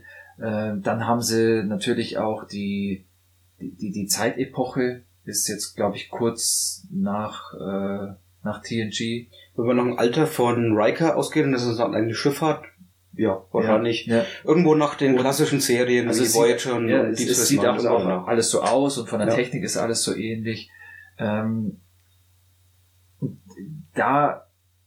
deswegen finde ich nämlich, dass es eigentlich sogar dann doch noch mehr Star Trek für mich ist, weil das ist halt das, was mich am meisten geprägt hat, das ist TNG eben, wo für mich immer noch so den Kern darstellt, auch wenn ich als erstes mit den Klassik-Episoden Kontakt hatte, aber trotzdem stellt für mich... Stimmt, du bist ja schon ein bisschen älter. Ja, und deswegen kommt das halt diesem Feeling sehr nah, finde ich. Ja, ich muss sagen, ich muss dir da widersprechen. Das Feeling allein habe ich bei Orville mehr. Und es liegt eher irgendwie an der Kameraführung und wie die Leute miteinander reden und welche Geschwindigkeit die Serie hat. Und klar, von der Optik her und dass die Uniformen da sind und so weiter, das hast du mehr in Lower Decks. Aber da ist für mich dann das Feeling halt irgendwie ein anderes. Ja, kann ich akzeptieren. Ist auf alle Fälle eine Meinung. Mir war es nur wichtig, weil halt viele... Ja, das ist immer die Frage, wir haben ja auch schon drüber gesprochen, ist es denn überhaupt Kanon zum Beispiel? Ach so, ich glaube, es ist nicht weiter wichtig, weil die Storys, die wir jetzt bisher gesehen haben, nicht wirklich großartig mit irgendwas verknüpft waren. Ich meine, okay, die Titan kam jetzt von der letzten Folge. Es ist Riker und ja. Das ist noch die höchste Verknüpfung, glaube ich, die man hat. Und der Rest, also ich bin da sowieso kein so ein absoluter Trekkie, dass ich da drauf aufpassen würde. Wenn es gute Geschichten sind, dann bin ich schon zufrieden. Und wenn es nicht irgendwas offensichtlich so dermaßen in your face falsch ist und so wie bei Discovery geht. manchmal. Na gut, das war einfach Blödsinn von der Story, ja, und du kannst, ja. Ich bin schon mal froh, dass sie zumindest eine Zeit genommen haben, wo wir nichts irgendwie davor und danach haben gleichzeitig, ne? Das ist ja schon mal gut, was sie da gemacht haben. Also ich können sich austoben. Da bin ich auf alle Fälle bei dir. Mir ist es auch nicht so wichtig. Und es macht trotzdem Spaß, das als Star Trek Serie anzugucken. Das ist, glaube ich, das beste Kompliment, was man denen da machen kann, dass es da aus meiner Sicht zumindest geschafft haben, diesen Pfad zu finden, wo sie halt dadurch, dass sie sich selber nicht ernst nehmen, auch gerne mal sich selber über Star Trek witzig machen können. Ja. Und das aber trotzdem für mich Star Trek bleibt. Das ist, glaube ich, schon interessant und auch clever gelöst. Es ist ganz interessant, dass eigentlich alle Star Trek Sachen auf Netflix zu finden sind, ne? Findest die von Original Series bis Discovery alle auf Netflix. Ja. Aber die hier nicht, die ist auf Amazon Prime. Da haben sie irgendwie die Rechte plötzlich anders verteilt. Ne? Das ging ja dadurch, dass jetzt das CBS All Access haben sie angefangen, Discovery zu vermarkten, und für Lower Decks wollten sie irgendwas Spezielles machen. Ich weiß nicht genau, da haben sie auch irgendwie was Neues angefangen, und das gab's dann in Deutschland nicht. Okay. In Europa nicht. Deswegen haben sie die Rechte dann neu verkauft, und da hat jetzt halt Amazon irgendwie den Zuschlag bekommen. Ja, gut, okay. Wir haben es auf Englisch gesehen, weil es auf Deutsch noch nicht veröffentlicht ist. Also im August 2020 kam es ja heraus. Zumindest haben sie da mit der ersten Folge halt angefangen. Ja. Und erst am 22.01. kommt in Deutschland. Und ich hoffe mal, dass wir die Folge noch rausbringen, kurz vorher. Ja, Das kann man mir nicht so genau sagen. für- Mit der für ihn- Bearbeitung sind wir nicht die schnellsten. Genau. Vielleicht ist er auch schon draußen. Wenn er das nachhört, dann sowieso. Also Januar 21 soll es ja auf Deutsch dann auch da sein. Wir haben ja versucht, dass wir jetzt hier eben auch nicht spoilern, das heißt nur ein bisschen schmackhaft machen eben. Du hast ja schon gesagt, es ist nicht perfekt, aber wir haben, glaube ich, auch ganz gut rübergebracht, dass es trotzdem Spaß macht, das anzuschauen. Und jeder, der jetzt dann die Möglichkeit hat, das über Amazon zu gucken, sollte auf alle Fälle mal reinschauen. Kann man empfehlen, oder? Ja, aber wenn man Star Trek Fan ist, natürlich nur. Wenn man jetzt kein Star Trek Fan ist, dann würde ich sagen, nee, das ist irgendwie der falsche Anfang. Aber wenn man Futurama mag zum Beispiel. Puh, ich weiß es nicht. Also ich glaube, wenn einer mit Star Trek noch gar nichts anfangen kann, dann würde ich ihm auch sagen, Das ist zu dass dünn, das nicht, ja, es ist erstens mal nicht gut genug, da gibt es halt diese bessere Zeichentricksachen. Also würde ich halt sowas sagen wie, guck dir erstmal Futurama an oder noch Rick and Morty oder so. Es ist ein komischer Einstieg, finde ich, wenn du noch gar nichts anderes kennst, natürlich, ne? Okay. Und für einen Star Trek-Fan würde ich auf jeden Fall mal sagen, guckt euch die erste Folge an und dann halt, wenn es was ist, dann merkt ihr es ja. Also das ist halt so anders als Star Trek, man normalerweise so kennt. Deswegen kann man da keine totale Empfehlung irgendwie geben oder so. Also ich würde es empfehlen, aber ihr müsst euch letztendlich selber entscheiden. Ja, mal sehen. Es gibt jetzt die Möglichkeit, es zu gucken. Das heißt, ihr könnt euch da selber ein Bild machen. Genau. Also nicht jetzt abschrecken lassen von meinem... Es war ja kein vernichtendes Urteil. Nein, ganz und gar nicht. Ganz und gar nicht. Okay. Dann haben wir noch was. Dann haben wir noch eine Serie, und zwar Raised by Wolves, haben wir uns angeguckt. Oh ja. Bei mir ist es schon ein bisschen her, ich glaube bei dir auch. Ne? Ja. Ich habe es geguckt, als es rausgekommen ist. Wir wollten es dann die ganze Zeit mal besprechen, dann sind wir Ewigkeiten nicht dazu gekommen, was aufzunehmen. Deswegen wollen wir uns auch ein bisschen kürzer halten. Raised by Wolves ist eine amerikanische Serie, da gab es 10 Folgen, die so 3/4 Stunde ungefähr lang sind, manche ein bisschen länger. Und da geht's, also ist eine Science-Fiction-Serie. Und es geht eigentlich um 2 Androiden, die auf einem unbewohnten Planeten Kinder aufziehen. Die gebären sie auch selber. Sind Föten dann quasi, die Androiden dann quasi Also die haben aufziehen. Die haben gefrorene, befruchtete Eizellen dabei, und die ziehen sie dann, also brüten sie aus, Ja, und also, gebären sie dann, ja. und ziehen sie auch groß. Also sie landen erstmal mit ihrem Raumschiff natürlich auf dem Planeten. Ja, das also ist gut. Ja, also eher so eine Bruchlandung. Ja. Und das ist so eine ganz spartanische Rakete einfach. Ja, nur. Es ist sehr klein. Wirkt ein bisschen so, als ob er Superman gerade landet, weißt du? Schlägt ein. Ja. Und ja, dann vergehen halt gleich mal ein paar Jahre, und dann sind die Kinder schon im Teenager oder im Kindalter, na so, nicht so 6, 7, 8 oder so. Oder Nee, der ist doch dann schon älter, oder? Der ist eher so 10 vielleicht. 10, Ja. 11, 12, Ja. so in der Art. Auf jeden Fall werden die halt von den 2 Androiden atheistisch aufgezogen. Ohne Gott. Ja. Mit Absicht. Ja, ist auch immer wieder mal ein Thema. Ja, und es wird auch immer mal wieder auch gesagt, dass es da anscheinend einen Krieg gab und dass es religiöse Fanatiker gab und Leider stirbt aber so nach und nach von den Kindern immer mal wieder eins. Ja, ohne dass sie wirklich irgendwie was dagegen machen können. Ich meine, die sind zwar schon kompetent als Eltern, Also sie bringen denen bei, wenn man Ackerbau macht und so, und die Hütten werden aufgebaut und so. Es ist alles so landwirtschaftlich. Ja, sehr angehaucht. rudimentär, sehr rudimentär. Also die Hütten, das ist halt einfach mehr so Steine aufeinander gestapelt, und was sie anbauen, ist halt, also im Prinzip irgendwelche Rüben, die dann im Boden wachsen. Die Technik ist halt eigentlich so mittelaltermäßig, was die haben, also was sie sich selber erschaffen können an Werkzeug und sonstigem. Die haben zwar immer noch das Shuttle, wo sie auch mal dann irgendwie den Bordcomputer benutzen können, um irgendwas zu analysieren oder irgendwie die Umgebung so ein bisschen zu scannen oder so, aber das spielt keine Rolle eigentlich die ganze Zeit, die ganzen Jahre über, die man so im Zeitraffer sieht. Die sind wirklich eigentlich auf das, was sie selber erschaffen können, angewiesen, und das ist extrem rudimentär. Auch die Umgebung ist ziemlich karg, ziemlich kalt auch zum Teil.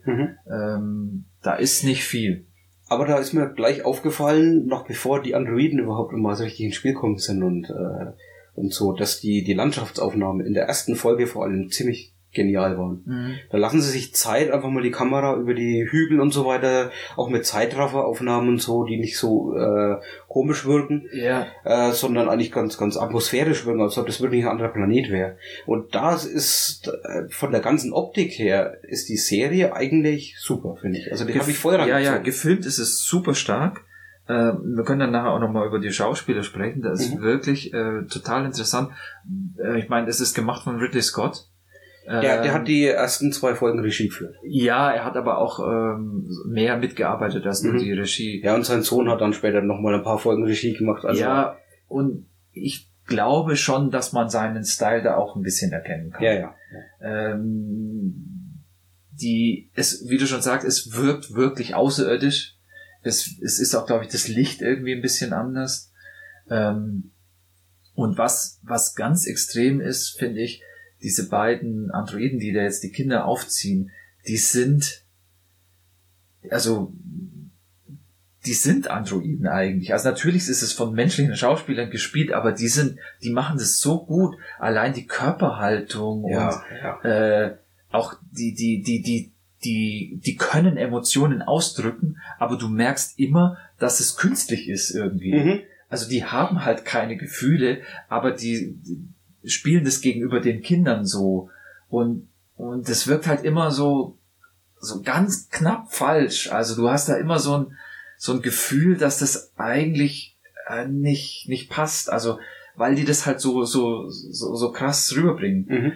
Also das ist das, was am meisten auffällt. Es ist super gut in Szene gesetzt, die Bilder sind echt stark und es wirkt überzeugend. Ja, die Schauspieler finde ich auch noch cooler eigentlich als die ganze Bildgebung, wie die das rüberbringen. Also im Grunde eigentlich nur die beiden. Weil alle anderen Schauspieler, ich meine, die Kinderschauspieler, über die kann ich jetzt nicht urteilen, die machen es gut.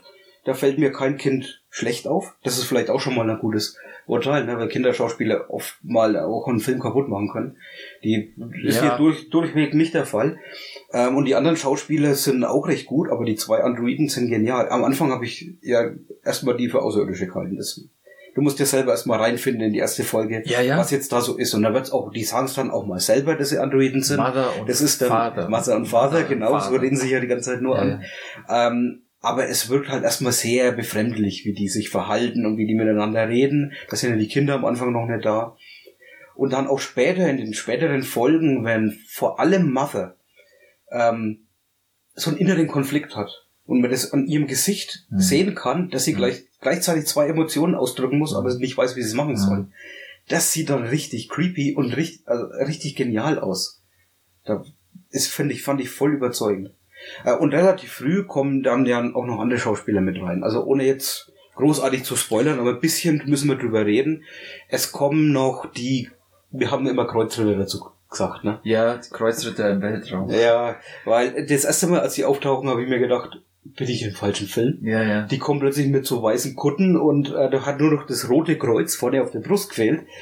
Aber die haben ja auch so ein Symbol. Die haben so Symbole, genau, die haben dieses Sonnensymbol. Ja, genau. Und das sind im Grunde die Gegenbewegung dann halt zu den Atheisten. Also die quasi die Archen losgeschickt haben, man kann ja das jetzt als Arche betrachten, die 2 Androiden, die Kinder da aufziehen, gab es eben auch Archen von den Gottgläubigen. Und die landen dann halt auch irgendwann da und dann entsteht halt ein Konflikt zwischen den beiden Parteien. Der entsteht nicht, der war Der ist schon da. immer da. Ja. Ich meine, man kann sich jetzt, man sieht dann später auch noch mal ein bisschen mehr, aber man kann sich auch eigentlich zusammenreimen, dass das halt der Grund ist, dass quasi die auch weg sind von der Erde, die vielleicht zerstört oder zumindest irgendwie ein Problem darstellt und dass dieser Konflikt eigentlich die ganze Zeit schon besteht. Es gibt zwar ein paar Rückblicke, aber so ganz aufgeklärt wird's ja nie. Nee. Was auch nicht so wichtig ist. Nee, genau. Weil es geht ja nur eigentlich um das, was auf dem Planeten da jetzt stattfindet. Ja. Und da gibt's auch nochmal 2 Schauspieler, die dann halt wichtig sind. Ja. Da halten wir uns jetzt mal ganz zurück, glaube ich, was die Spoiler angeht. Auf jeden Fall fand ich die schauspielerisch recht gut.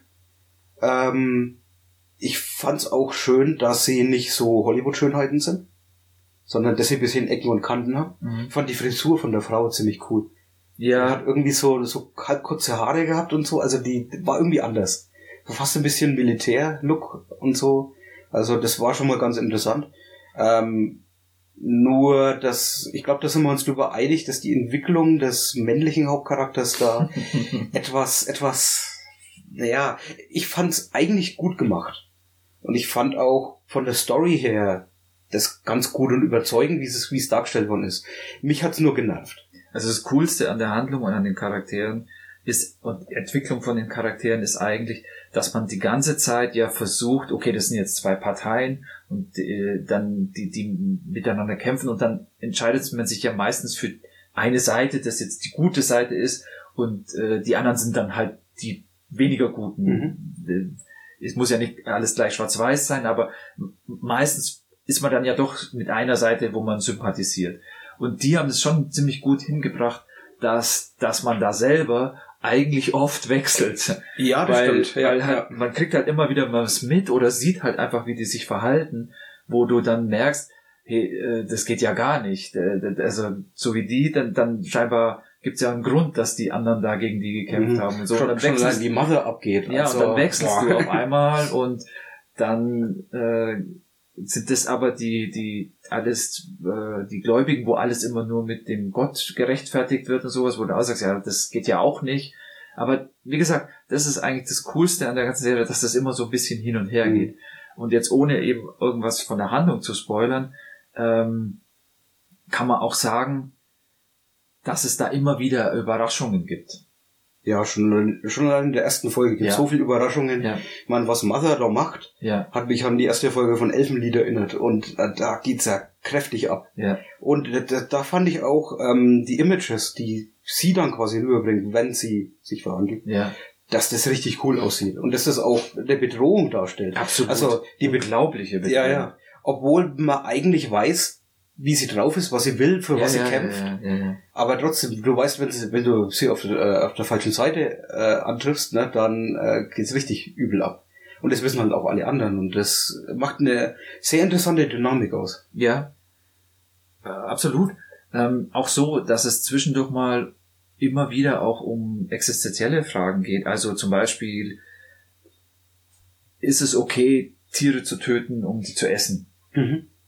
Das wird da immer wieder auch ein Thema, das jetzt nicht so direkt die Handlung darstellt, aber wofür die Leute eine Entscheidung ist, wo sie sich moralisch damit auseinandersetzen. Und dann immer wieder auch die Charaktere wie du vorhin gesagt hast, erstmal in eine Richtung bringen, wo es sich später vielleicht auch wieder ändert.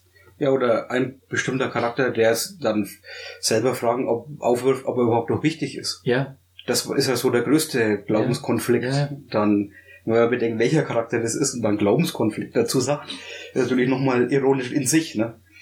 Also, das heißt, eine Science-Fiction-Serie, die halt auch wieder mal um die moralischen Probleme kämpft und das auch gut darstellt. Das hört sich jetzt die positive Sache. Ja, genau, ich wollte gerade sagen, wenn man das gerade mal zusammenfasst, dann hört sich das eigentlich super an. Sehr gute Schauspieler, sehr gut gefilmt, interessante Wendungen oder überhaupt Wendungen und auch gute Themen, aber trotzdem ist es nicht wirklich perfekt. Und mein größter Kritikpunkt ist eben, dass oftmals sehr unvorhergesehene Sachen passieren, die aber auch nicht erklärt werden. Also entweder absichtlich nicht, weil man vielleicht denkt, da kommt dann noch was oder so, was ja okay wäre.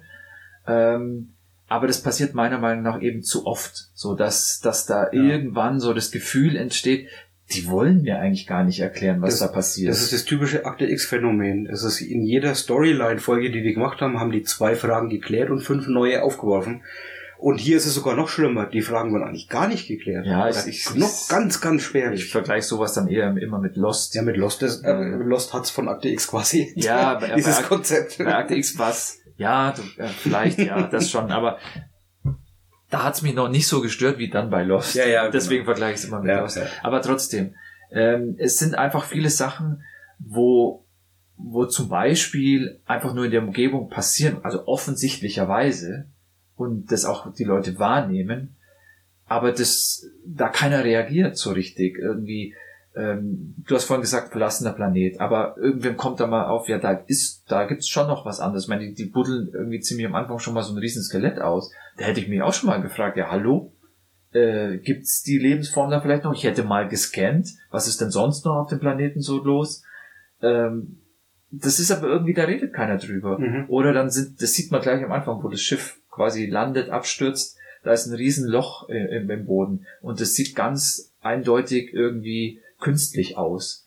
Und diese Löcher werden auch nie erforscht, in dem Sinne, dass man da gleich sich mal drum kümmert oder zumindest irgendwann mal sich drum kümmert. Das sind immer so Sachen. Ja, das sind alles Sachen, die könnte ich noch verstehen, wenn es nicht noch schlimmere Sachen gäbe, wie zum Beispiel ich wollte jetzt ein einfaches Beispiel nehmen, wo man halt wie ohne zum Beispiel zu spoilern. Ein Geist, der auftaucht, den sogar die Androiden sehen, wo man sich dann denkt, okay, das muss jetzt auch mal wirklich eine Erklärung geben, weil wir sind hier in einer Science-Fiction-Serie und da kann nicht plötzlich ein Geist irgendwo auftauchen von jemandem, der schon tot ist, ohne dass es eine Erklärung gibt. Ja. Gibt's nicht. Ja. Das ist das Schlimme, das eigentlich Schlimme dabei. Ich kann sogar noch akzeptieren, dass es diesen großen Cube da gibt, wo die halt nicht wissen, was das sein soll. Das könnte ich verstehen, weil es ist ja ausgelegt drauf, dass es noch eine zweite Staffel gibt. Ja. Da könnte ich mir noch sagen, okay, dann erklären sie es halt in der zweiten Staffel. Wenn sie das nicht machen, dann ist es noch schlimmer, dass dieser Cube da ist. Ich bin auch manchmal zufrieden, dass die halt, wir haben ja vorhin drüber gesprochen, die Technik ist ja so im Prinzip, was die direkt zur Verfügung haben, halt fast schon Mittelalter. Und dann kannst du halt einfach nicht mit einem Tricorder hingehen und jetzt mal scannen, was da in dem Würfel drin ist, wer den gebaut hat und wie lang der da schon rumliegt und so weiter. Es geht halt dann nicht. Du kannst da halt nichts machen. Und die sitzen ja eigentlich im Prinzip nur davor und warten, was passiert. Und dann passiert halt nichts oder komisches Zeug. Oder komisches, aber dann können die halt auch nichts machen. Ja. Das kann ich bis zum gewissen Weise akzeptieren. Aber andere Sachen, wo halt ganz klar die Leute die Möglichkeit haben, dass die damit nichts machen, das verstehe ich halt nicht. Ja, das ist seltsam. Und eigentlich wird es dann sogar am Schluss noch schlimmer. Ja. Weil dann passieren ganz, ganz komische und krude Sachen und Sachen, die überhaupt keinen Sinn mehr ergeben. Und dann plötzlich wird dir wieder bewusst, das Ridley Scott, der hat auch Prometheus gemacht. Und dann wird dir auch wieder klar, was da gerade stattfindet. Und das, also gerade so die letzten paar Sachen, die in der letzten Folge passieren, haben mir dann eigentlich schon fast die Lust genommen an allem. Weil egal welche Erklärung jetzt noch kommen mag dafür, es kann nicht mehr gut werden. Ich kann es mir nicht vorstellen. Ja, ich finde auch, dass es gibt einen Großteil der Handlung, oder nicht einen Großteil, es gibt immer wieder Rückblenden, wo Teile der Handlung auch erklärt werden. Das finde ich gut, das ist kein Problem. Auch wenn man sich dann immer zusammenreimen muss, wer und was und wann das jetzt ist, kein Problem. Finde ich eher ziemlich cool sogar. Aber es gibt einen anderen Teil, der spielt in so einer virtuellen Umgebung. Und das finde ich immer eine ziemlich langweilige Erklärung, um da jetzt die Geschichte irgendwie voranzutreiben. Das ist irgendwie so eine Lösung, wenn du es nicht schaffst, das jetzt wirklich in die Geschichte reinzubringen, dann sagst du halt, das ist so eine virtuelle Umgebung, da kann man jetzt halt irgendwas machen. Genau, da kann man die ganzen Rückblicke dann noch quasi bringen und was ist vorher passiert und so. Dass es das gibt, bringen sie schon irgendwie einigermaßen sinnvoll rein, aber es ist für mich halt einfach nur ein schlechtes Werkzeug für Storytelling, weil da halt, das ist halt so eine Lösung, dann geht die halt da immer wieder hin und dann sieht die wieder irgendwas Neues. Das das passt mir nicht so. Das ist lame einfach. Ja, es ist sogar das, wo sich die anderen beiden Menschen da immer zurückerinnern, wo sie herkommen und was sie vorher gemacht haben. Das ist noch besser. Das ist noch besser, aber ich finde es trotzdem auch immer nicht so ganz elegant. Über diese ständigen Rückblicke und das wirkt, die ganzen Folgen, die ihr geguckt habt, haben nur mysteriös gewirkt, weil wir auch nicht erzählt haben, was vorher passiert ist, obwohl es die Leute wissen. Das ist immer so eine Sache. Ja, da sind wir auch wieder so bei so einem Ding, das ist halt ein schmaler Grat, dass du dich quasi auf die Handlung einlässt und erst beim Zuschauen irgendwann mal verstehst, was da eigentlich passiert, weil du halt das Vorwissen der Charaktere, die du da begleitest, eben nicht hast. Anders ist in Filmen ist es ja oft so, dass du als Zuschauer mehr Wissen hast als die Schauspieler eigentlich und deswegen im Prinzip schon vorhersehen kannst, was passiert. Das ist okay, wenn ich nicht alles weiß von Anfang an. Aber die Leute müssen sich halt wenigstens logisch verhalten, so dass wenn da etwas offensichtlich Unerklärliches ist, dass die dann halt auch das als etwas Komisches, Unerklärliches erkennen und dann halt auch versuchen, das zu erklären und nicht einfach, ja gut, da ist jetzt halt so ein Geist oder... Ja, das hat mich schon ein bisschen gestört, aber komischerweise ist es wirklich nicht der Punkt, der mich dann abgeschreckt hat am meisten. Ich versuche es mal noch anders zu erklären. Okay. Du stell dir vor, du guckst eine Serie und dann kommen Geister vor. Und dann kommen Monster vor und dann kommen Aliens vor und dann kommen Götter vor. Und dann kommen Superhelden vor und irgendwann denkst du dir, Moment, das ist zu viel auf einmal. Könnt ihr denn mal eines davon abhandeln? Ja, genau. Und genauso fühlt sich Race by Wolves an. Das stimmt. Vor allem in der letzten Folge, wenn dann das letzte Element auch noch dazu kommt, dann denkst du dir, es reicht. Ja. Das stimmt. Das ist vielleicht auch so ein Grund, wo ich gesagt habe, wo ich eigentlich auch gefühlt habe, wo ich gesagt habe, da ist was. Ja, bitte guckt euch doch das erstmal an, bevor ihr halt in den nächsten reinstolpert. Und zu viele Mysterien, die auf den ersten Moment erstmal nichts miteinander zu tun haben und dich einfach nur überhäufen. Ja, das ist immer eben dieses Problem, dass du nicht zu viele solche Fragen auf einmal aufmachen kannst, weil es dann irgendwann beliebig wirkt, weil dann können sie ja eigentlich alles machen, die müssen es ja nicht erklären. Ja, genau. Ja, und das ist halt blöd. Dann macht es keinen Spaß mehr, das anzugucken, dann ist es nicht mehr motivierend, dann wirst du eigentlich auch dich interessiert's dann nicht mehr. Also mir geht's zumindest mal so. Ich kann mir jetzt halt nur noch vorstellen, dass sie irgendeine absolut konstruierte Erklärung für irgendwas da plötzlich vorbringen. Ja. Und das würde mich auch nicht zufriedenstellen. Also ich kann mir halt nicht erklären, wie sie es lösen könnten. So viel Sachen gleichzeitig. Und das Gefühl, was am Anfang so spannend war, wo du gleich gewusst hast, das geht nicht gut aus. Du hast die Leute gesehen, was die da machen, wie die so drauf sind, wie der Planet so ist, was da alles passiert und du hast immer das Gefühl gehabt, das geht nicht gut aus, das geht nicht gut aus. Aber es war auch wesentlich einfacher. Die ersten paar Folgen haben eigentlich genug an Material, um so eine Serie zu erzählen. Das wäre halt alles so unnötig gewesen, diese ganzen Sachen, die später kommen. Das hätte es nicht gebraucht. Na gut, manche Sachen schon, dass er da die andere Fraktion noch mit reinbringt. Das passiert in den ersten paar Folgen. Ich meine, das ist das ganze Draufgesetzte dann einfach noch. Ja, noch nicht einmal diese komischen Viecher, die dann auftauchen. Die hätte es eigentlich auch nicht gebraucht. Die hätten wir auch vielleicht rausnehmen können. Ja. Oder anders einführen können oder so. Aber ja, es ist irgendwie zu viel auf einmal. Hast du jetzt Lust, eine zweite Staffel, weißt du, wann die kommt? Nee, kann ich dir jetzt gerade nicht sagen. Wahrscheinlich kommt die 21 wahrscheinlich. Meine Frage steht trotzdem, hast du Lust, die zweite Staffel zu gucken? Eigentlich nicht. Geht mir nämlich auch so. Und ich weiß es nicht, ob ich es nicht vielleicht doch anfange. Aber wenn ich mein Serien-Guckverhalten der letzten Jahre so betrachte, dann ist es sehr unwahrscheinlich, dass ich die sofort anschaue. Ja, es ist ja oft so, dass man mittlerweile eben halt die Auswahl hat und dann gibt's irgendwas anderes, was einen ablenkt, was einen mehr interessiert und dann passiert schon mal, dass man quasi den Anschluss verliert und dann nicht mehr so dranhängt. Ich habe jetzt von Raised by Wolves nicht so viel Sekundärmaterial konsumiert, also irgendwelche Podcasts, die da jede Episode besprechen oder YouTube Bewertungen oder Analysen oder sonst was. Kann ja sein, dass da noch viel Meta drin steckt, wo wir jetzt noch nicht also wo die Tiefe durch die Diskussionen quasi erst entsteht. Aber es hat mich nicht motiviert, das zu tun. Ja. Nehme ich jetzt auch nicht. Ich meine, ich mache das fast ausschließlich bei Star Trek Sachen. Wegen Discovery Panel. Weil da ja eine ganze Lore dahinter steckt. Race by Wolves ist ja eigenständig. Da glaube ich nicht, dass so viel Meta-Sachen mit drin hängen. Also ich kann mir jetzt, also wesentlich weniger zumindest. Ne? Ja, ich weiß nur eins. Es muss auch so funktionieren, dass du es guckst einfach. Ja, ich weiß nur eins und das weil du sagst, ist mir das eingefallen, dass es eine Anspielung gibt, dass das quasi in dem Alien-Universum spielt. Ja, aber das ist auch unwichtig. Bis jetzt ja, aber du hast ja gesagt, vielleicht gibt's da ja noch eine Erklärung für mehr und das könnte dann schon was sein, wo man sagt, da tut sich noch mal was auf. Vielleicht, ja, ich weiß gar nicht, wo das Alien-Universum so richtig einzuordnen ist. Im Grunde, die Technik der Androiden würde ja dann bedeuten, wenn das ist es auf die Erde, wo die herkommen? Bei Alien? Bei Race by Wolves. Ich dachte schon, bin mir jetzt nicht sicher. Wenn es die Erde ist, es sind zumindest Menschen, ne? Und wir kennen ja keine anderen Außerirdischen im Alien-Universum, außer die Predator und die Alien. Ja. Oder vielleicht noch die Eier transportiert haben im ersten Alien-Film. dieser Jockey da.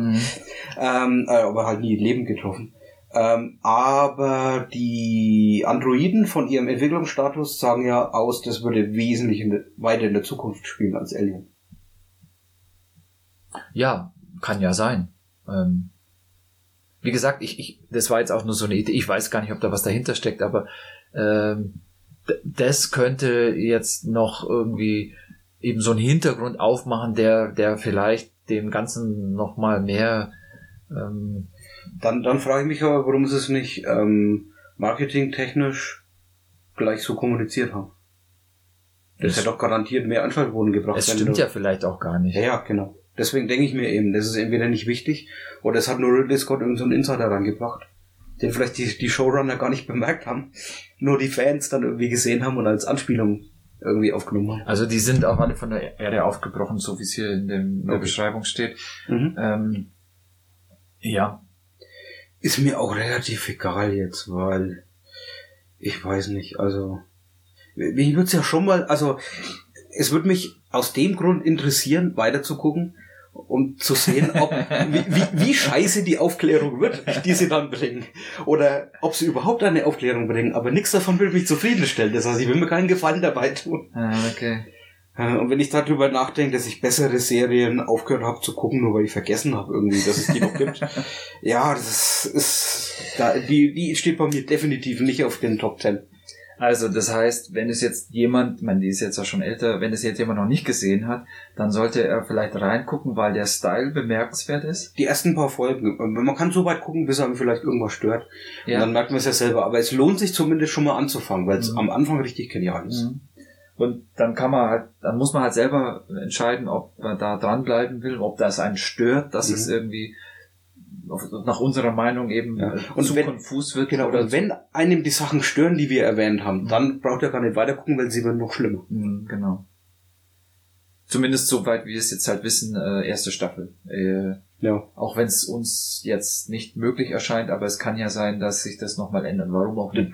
Natürlich. Also die sollen mich, also die können mich gerne eines Besseren überzeugen. Ich glaube halt einfach nicht dran. Okay. Keine richtige Empfehlung, würde ich damit sagen. Ja, doch, für die ersten paar Folgen schon. Also die erste Folge würde ich jedem empfehlen, weil das Feeling einfach so genial ist. Man muss sich halt damit abfinden, dass man dann halt irgendwann aufhören muss oder dass es nicht auf dem Niveau bleibt. Das ist blöd, ja, ich weiß. Aber vielleicht kann man ja einfach die erste Folge gucken und sich dann denken, das war jetzt schön. Gut, mehr muss ich nicht denken. Okay. So, genug Serien, ne? Jetzt geht's los mit dem Comic Quick Track. Als erstes Ralph Assam. Das ist eine Serie von Louis Trondheim, der ist ein Franzose und der hat auch Don John gezeichnet, das ist vielleicht so seine bekannteste Serie. Und Ralph Assam ist aber auch ein recht großes Werk von ihm, das sind 12 Alben, die jetzt mittlerweile abgeschlossen wurden letztes Jahr. Da geht's um Ralph Assam, den titelgebenden Antihelden. Der lebt in einer mittelalterlichen Fantasy-Welt und er ist so das Abziehbild von einem so einem richtigen Antihelden, der es halt im Grunde am Anfang überhaupt nicht drauf hat. Er ist ein Idiot, er ist nervig, ihn kotzt die ganze Welt an. Er sagt vor allem immer den Leuten einfach so die Meinung ins Gesicht, sehr emotionslos und kriegt immer aufs Maul dafür. Und er checkt's halt nicht. Also er lernt nicht aus seinen Fehlern in erster Zeit. Aber und er wohnt in einem Dorf, wo er absolut keine Zukunftsaussichten hat. Das heißt, er ist der, auf den es alle abgesehen haben. Er ist immer der Depp, er ist immer an allem schuld. Und er kommt aus dieser Schleife nicht raus. Am Ende muss er dann immer wieder im Schweinepfuhl übernachten als Bestrafung der Dorfältesten. Er ist aber auch ein Blauer. Und das heißt, er hat blaue Haare, einen blauen Schnabel. Ach ja, er ist eine Ente übrigens. Also eine anthropomorphe Ente, genauso wie alle Bewohner in der Welt, entweder Katzen, Enten oder sonstige Tiere wie Mäuse oder Hasen und so weiter sind. Das hat aber nichts von Bedeutung. Das wird auch nie erwähnt, welche Rasse die Tiere da haben. Das sind im Grunde einfach nur andere Charaktere. Und er ist halt ein Blauer, also blaue Haare, blauer Schnabel. Und es gibt noch mehr Blaue. Also immer mal wieder in dieser ganzen Welt wird ein Blauer geboren. Und er hat besondere Fähigkeiten. Immer wenn die Mondkonstellation genau passt, dann entwickelt sich quasi eine dieser Fähigkeiten und dann später im Leben, wenn er älter wird und die Konstellation nochmal kommt, dann nochmal eine neue Fähigkeit dazu. Er kann zum Beispiel am Anfang mit seiner ersten Fähigkeit sehen, ob jemand ein Kind zur Welt bringen wird. Mhm. Also auch bei Männern kann er dann sehen, ob derjenige Vater wird irgendwann. Das ist jetzt so fürs ländliche Leben eigentlich schon mal ganz praktisch, ne? Aber er nutzt es halt eigentlich nur, um den Leuten vor den Kopf zu fahren oder so. Und die nehmen das auch nicht wirklich ernst und das sind so komische Situationen, die dann vielleicht auch draußen entstehen. Aber über die 12 Alben hinweg entwickelt sich dann sehr langsam, muss ich sagen. Und das ist auch ein positiver Punkt von der Serie, sehr langsam, dass er seinen Charakter wandelt. Er ist zwar immer noch ein bisschen so lethargisch oder emotionsarm, das ändert sich nicht viel, aber er gewinnt an Erfahrung dazu und wird von jemandem, der halt immer wieder in die Scheiße rennt, weil er den Leuten an den Kopf fährt, er rennt in die Scheiße, weil er zu viel Macht hat irgendwann und zu viel Wagemut quasi an den Tag legt, aber mehr so unfreiwillig, also das heißt, er macht sich halt größere Feinde einfach daraus. Und er hat so eine gewisse Abgebrühtheit nach einer Zeit, die aber auf seiner Erfahrung beruht und nicht auf seiner Dummheit, wie es am Anfang eher so ist. Und es ist so eine gewisse Verknüpfung, die es mit dem Helden Herbert von den Donjon Comics gibt. Der ist sehr ähnlich. Also ich glaube hier Louis Trondheim, der macht Spaß, solche Charaktere zu schreiben, weil es da sehr viele Überschneidungen gibt. Aber während Donjon immer so losgelöste einzelne Abenteuer sind, die schwer irgendwie eine Verknüpfung miteinander finden, ist das hier eine Story, die fließend ineinander übergeht. Das heißt, man kann die 12 Bände oder sollte man einfach am Stück lesen oder das als eine Geschichte sehen.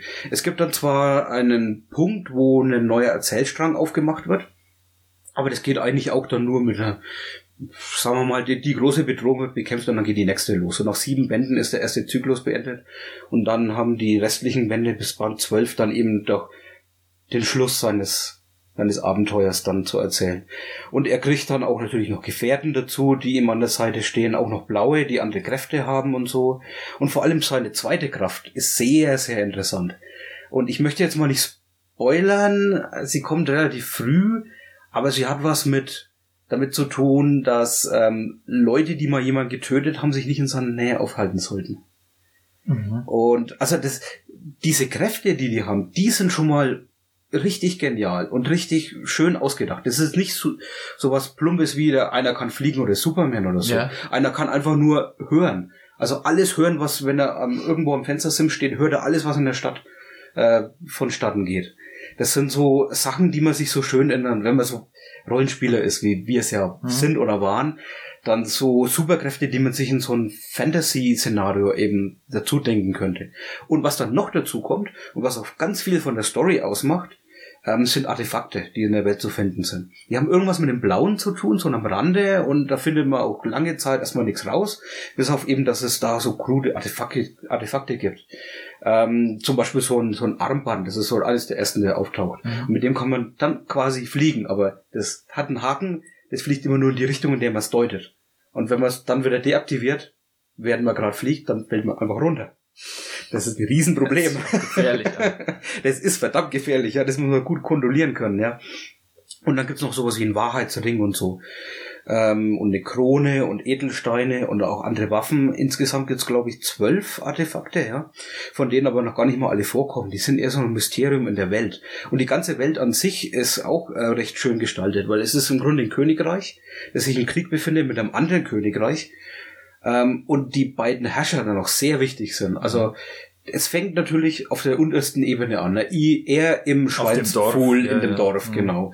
Also absolut die letzte Person, der letzte Penner, den man sich vorstellen kann, der absolut nicht respektiert wird. Und es arbeitet sich dann eben bis zum Höchsten hoch, bis es dann wirklich um das Schicksal des Königreichs und so weiter geht.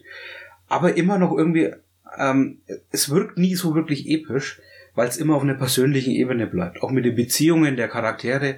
Er trifft da einen Zauberer, einen kleinen Jungen, der so eine Art Echsenwesen darstellen soll. Also halt eine Echse im Grunde. Ne? Sind ja alles anthropomorphe Tiere. Aber der wird dann gealtert relativ schnell. Der ist dann ein alter Mann, aber immer noch ein 10-jähriger Junge. Was auch irgendwie lustig ist. Und er denkt halt, also er ist ein Zauberer eigentlich. Aber die Zaubersprüche, die er macht, die wirken eher wie ganz einfache Wissenschaft, wie ein Streichholz anzünden. So, dass man immer als Leser das so in Frage bringt, ob das jetzt wirklich Magie ist, die er anwendet oder nicht. Ach so. Und alles, was die Zauberer machen, irgendwie so komisch ist. Aha. Nicht, also, das ist jetzt, ich würde mal sagen, es ist keine High Fantasy, ne? Es kommen ja keine Elfen oder sowas vor. Oder solche übernatürlichen Wesen jetzt ganz selten eigentlich. Es wirkt irgendwie schon wie die mittelalterliche Welt, also wie eine Low Fantasy Welt, in der es eben solche Elemente gibt, wie die Blauen. Und alles andere außenrum, das sind ganz normale Leute, die einfach nur zu überleben versuchen. Und das insgesamt macht das Ganze zu einem Gesamtpaket, das ich sehr, sehr interessant fand, obwohl der Charakter am Anfang nervt. Also die ersten 4 Bände habe ich mir dann echt gedacht, kann ich mir das antun, was zu lesen, das so lang dauert? Also 12 Alben lang. Mit einem Charakter, der irgendwie nervig ist und doch nicht dazulernt und so weiter. Und immer nur von einer Scheiße in die andere geht. Aber irgendwie war es dann doch immer witzig, wenn er den Leuten vor den Kopf fährt und einfach nur seine Meinung sagt. Also so absolut kompromisslos. Das hat mich so ein bisschen bei der Stange gehalten. Und dann wird's halt genial mit den ganzen Superkräften und den Artefakten und wie die miteinander spielen. Und die Storywendungen sind auch genial. Also das erste Mal, als so eine große Storywendung war, hat's mich eigentlich von den Socken gerissen. Da habe ich mir gedacht, sowas habe ich echt noch nie gelesen. Das ja, vor allem dann wahrscheinlich überraschend, weil es halt erst so klein ist und so wenig heldenhaft und dass dann doch da irgendwas passiert in der Richtung. Also es passieren unglaublich geniale Wendungen, die das Ganze dann sehr, sehr lesenswert machen. Und ich bin jetzt auch wieder im Rollenspiel, so das Schwarze Auge und so spielen wir. Und ich bin auch ab und zu Meister und ich habe mir schon oft gedacht, da kannst du Sachen rausnehmen. Das sind nämlich alles keine Comicleser, das heißt, die Gefahr läuft nicht, dass sie das lesen würden und dann da irgendwas erkennen würden. Und du kannst da viele Ideen wahrscheinlich rausnehmen. Was vielleicht ein bisschen zu episch dann teilweise ist und so, man muss ein bisschen aufpassen, aber es ist einfach, es hat mich verblüfft in vielerlei Hinsicht. Was den Zeichenstil angeht, wer Donjon kennt, ist sehr, sehr ähnlich. Ist ein bisschen krude gezeichnet, spricht mich eigentlich nicht so richtig an. Das war auch noch so ein Punkt, wo ich mir gedacht habe, bleibst du da so länger dabei. Aber dann hat es mich halt trotz den Zeichnungen irgendwie reingezogen. Ja, aber es ist schon wenigstens so, dass man auch die Charaktere gut erkennen kann, auch die Emotionen erkennen kann und es ist auch koloriert, ist es auch schön, also das ist wirklich, die Farben sind uns wirklich gut und ich glaube schon, dass man da mehr von angucken mag, also jetzt die Geschichte kriegst du dann erst später mit, aber das heißt, du kannst dich wahrscheinlich da schon reinfinden in den Zeichenstil, oder? Ja, also das ist absolut kein Problem. Da habe ich sowieso immer wenig Probleme damit. ist für mich so eine Anfangshürde eher. Aber wenn ich mal dabei bin, dann ist es meistens relativ schnell egal, vor allem wenn die Story so gut erzählt ist wie hier. Ja. Also ich kann es eigentlich nur empfehlen. Vor allem ein bisschen länger dran zu bleiben, weil die Ideen halt einfach genial sind. Aber es ist jetzt eine abgeschlossene Geschichte, also das ist quasi komplett, zu Ende. Die ist komplett abgeschlossen, ja. Also die 12 Alben kosten jeweils 13 €. Also man ist mit dem Ganzen natürlich über 150 €. Das ist schon relativ viel. Ja, okay. Das sammelt man halt dann über die Zeit. Man kauft sich jetzt eigentlich nicht alle 12 gleichzeitig. Gibt's da Sammelbände oder ist absehbar, dass es welche gibt? Nö, ich kann mir das nicht vorstellen, weil sie das halt so mehrere Jahre ja veröffentlicht haben. Und der 12. kam ja letztes Jahr raus. Ach so, ist es noch zu neu? Nee, gar nicht mal zu neu. Wenn sie Sammelbände gemacht hätten, hätten sie schon längst machen können. Und ich glaube auch nicht, dass es sich so gut verkauft. Weil es halt doch irgendwas Spezielles ist. Ne? Okay. Es wird von Reprodukt rausgebracht und ist im Original Französisch. Also wer Französisch kann natürlich drüber nachdenken, sich das Original dann auch zu holen.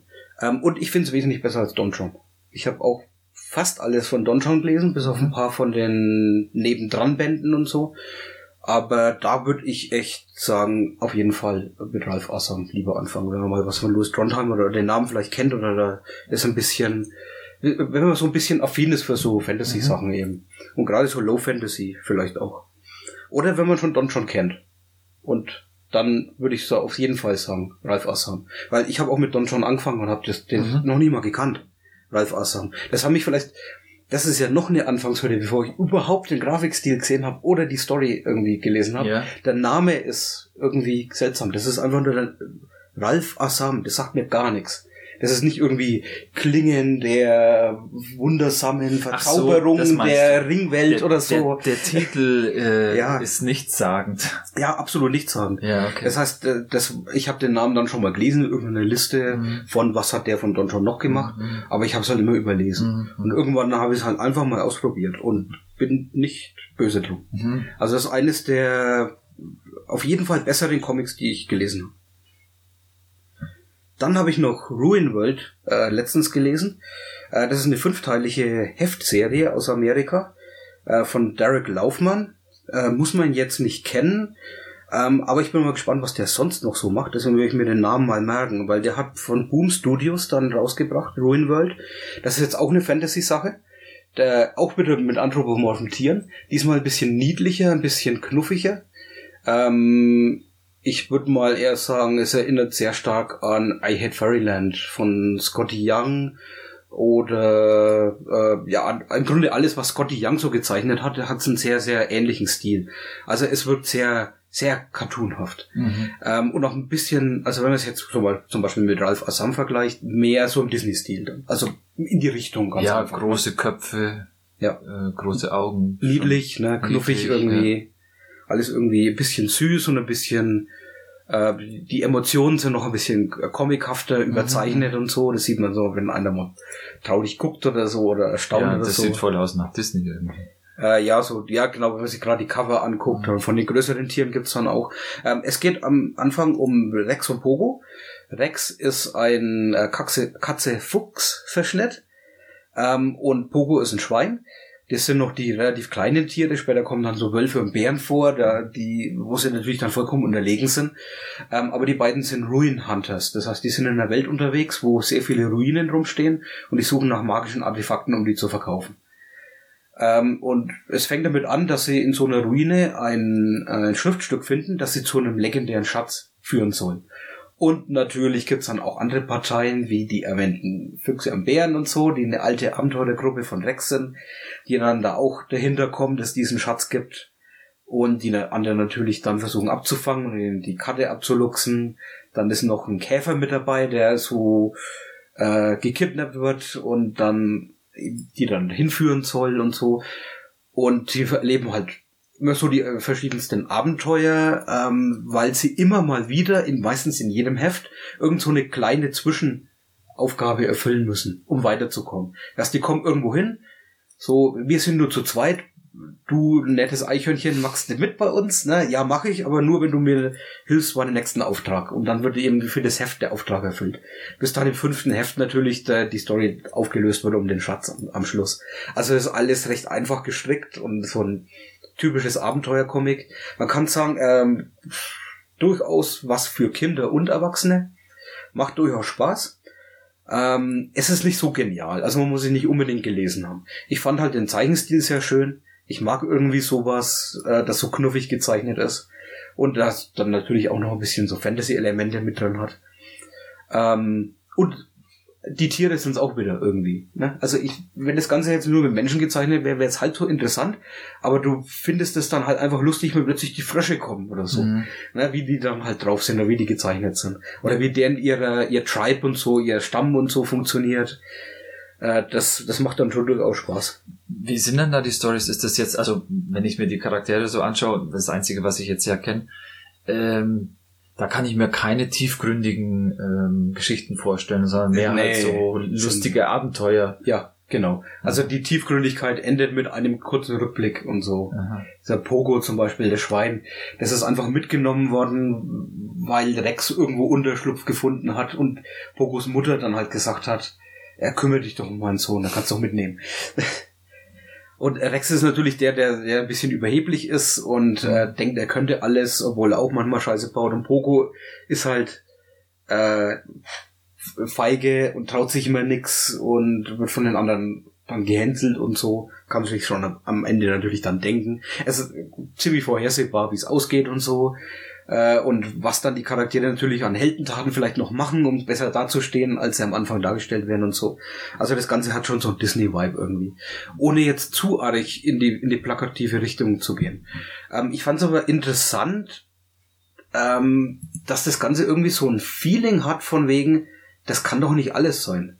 Das kann doch nicht sein, dass das jemand gezeichnet hat als 5-teilige Serie und das der einfach erfunden hat.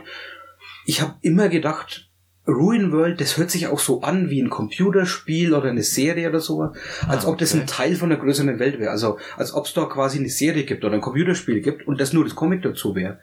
Also bevor ich das gelesen habe, habe ich erstmal recherchiert und habe gesucht. Und? Es gibt nichts. Ach was. Der hat das komplett so erfunden, wie es da steht. Das hat irgendwie nur so diesen Vibe irgendwie, als ob das von was Größerem ist. Und wenn du es gelesen hast, dann hast du auch, glaube ich, definitiv das Gefühl, als ob das locker zu einer Serie verfilmt werden könnte. Also ich weiß jetzt nicht, ob da noch irgendwas geplant ist, also da gibt's jetzt keine Infos drüber. Die könnten locker natürlich jetzt, oder er, hier Derek Laufman, könnte noch weitere Serien machen.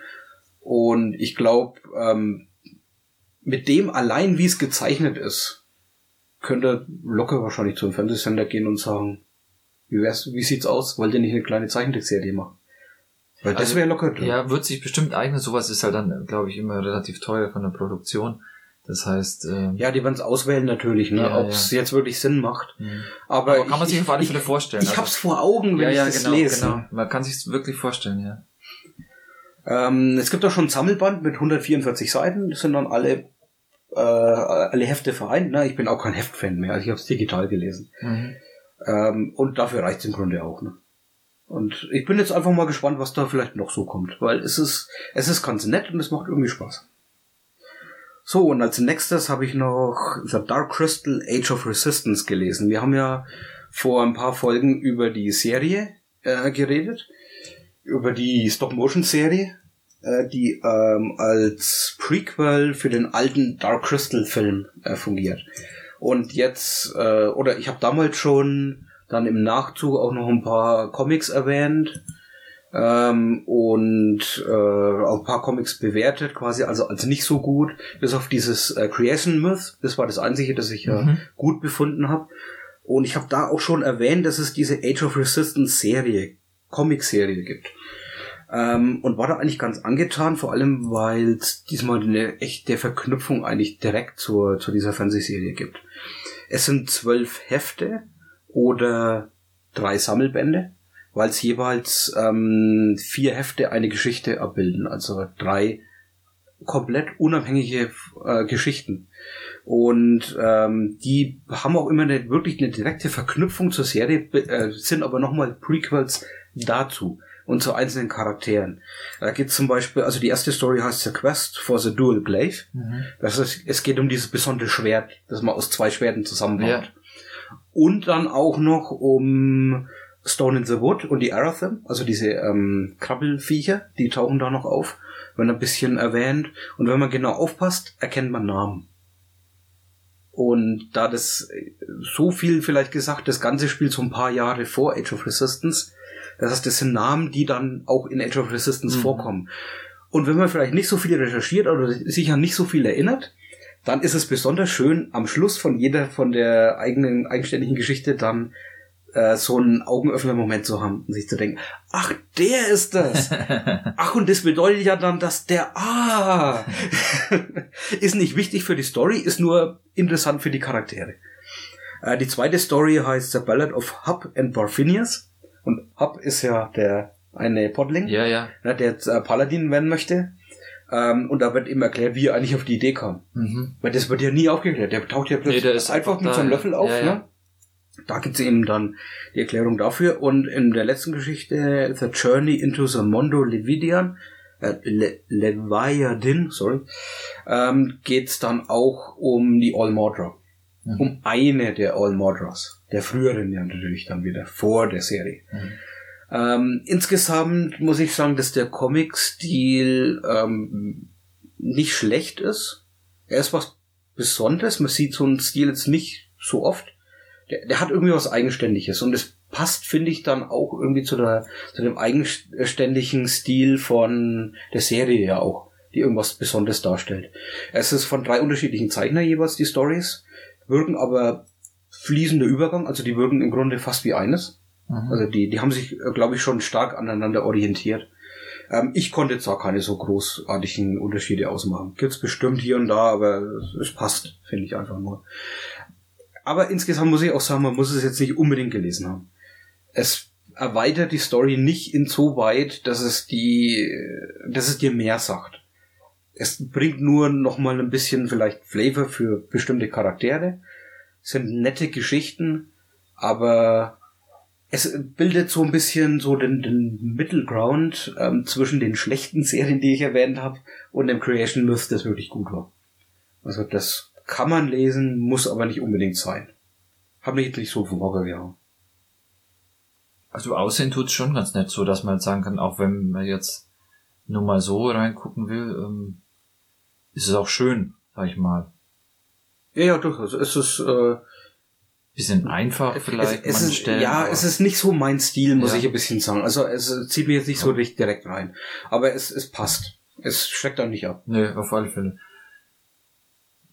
Und ja, wir haben jetzt ein paar Mal ja schon drüber gesprochen, solche Sachen, wenn die der Welt, die ja super interessant ist, einfach nochmal Hintergrund geben oder halt nochmal Geschichten in der Welt erzählen, kann man, also ist immer positiv, denke ich. Ja, es hat seinen Fokus eher auf Character Building. Also wirklich auf den Charakteren, dass man die ein bisschen kennenlernt und also es sind eigentlich alles Nebencharaktere, die aber eine wichtige Bedeutung für die Hauptcharaktere haben. Genau, ja. Und da ist es dann schon interessant. Und allein für die Momente oder die Verknüpfung zu Age of Resistance, das war vielleicht das Interessanteste bei dem Ganzen. Ja. Als ich dann vor allem am Ende der ersten Geschichte das verstanden habe, wer das ist und so, dann hat es nochmal so einen Kick einfach dazu gegeben. Klar macht es die Geschichte an sich jetzt nicht interessanter, aber wenn das nicht wäre, dann könnte ich wahrscheinlich gar nicht empfehlen. Dann würde ich eher so sagen, das verschwindet irgendwo im Mittelmaß und braucht man eigentlich nicht drüber reden. Ja. Dann, wenn wir uns aus dem Comic-Bereich ein bisschen rausbewegen, aber noch bei Dark Crystal bleiben. Ich habe ein Buch gelesen, Shadows of the Dark Crystal von J.M. Lee. Das hat auch eine starke Verknüpfung zu Age of Resistance. Und zwar, dass die Grundlage war. Ah, okay. Und zwar, es gab eine Doku über Age of Resistance.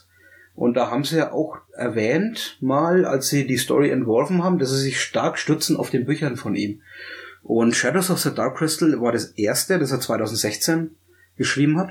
Und dann kamen noch 3 weitere, Song of the Dark Crystal, Tides of the Dark Crystal und Flames of the Dark Crystal. Das letzte davon war schon 2019.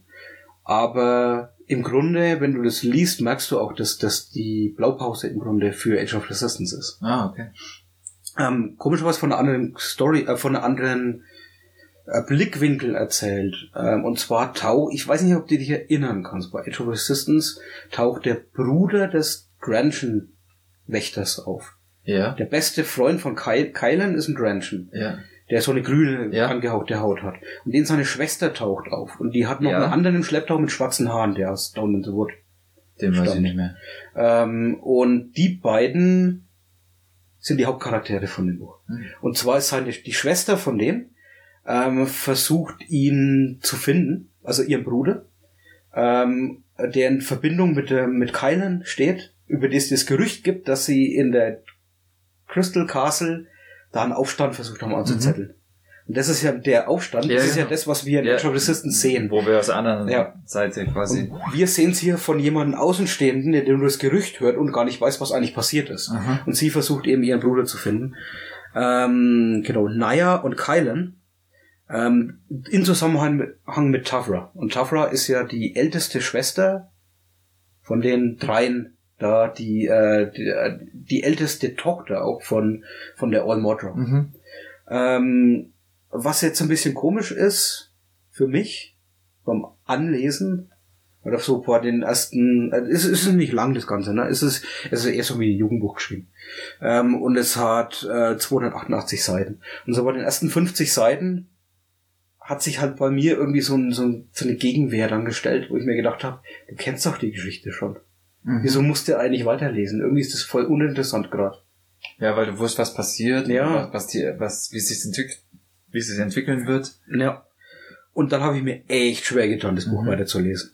Und 200 Seiten lang mich durchgequält, immer mal wieder das Buch für ein paar Wochen weggelegt und dann wieder doch gedacht, ja, ist ja nicht schlecht geschrieben, da komm, liest ja mal weiter.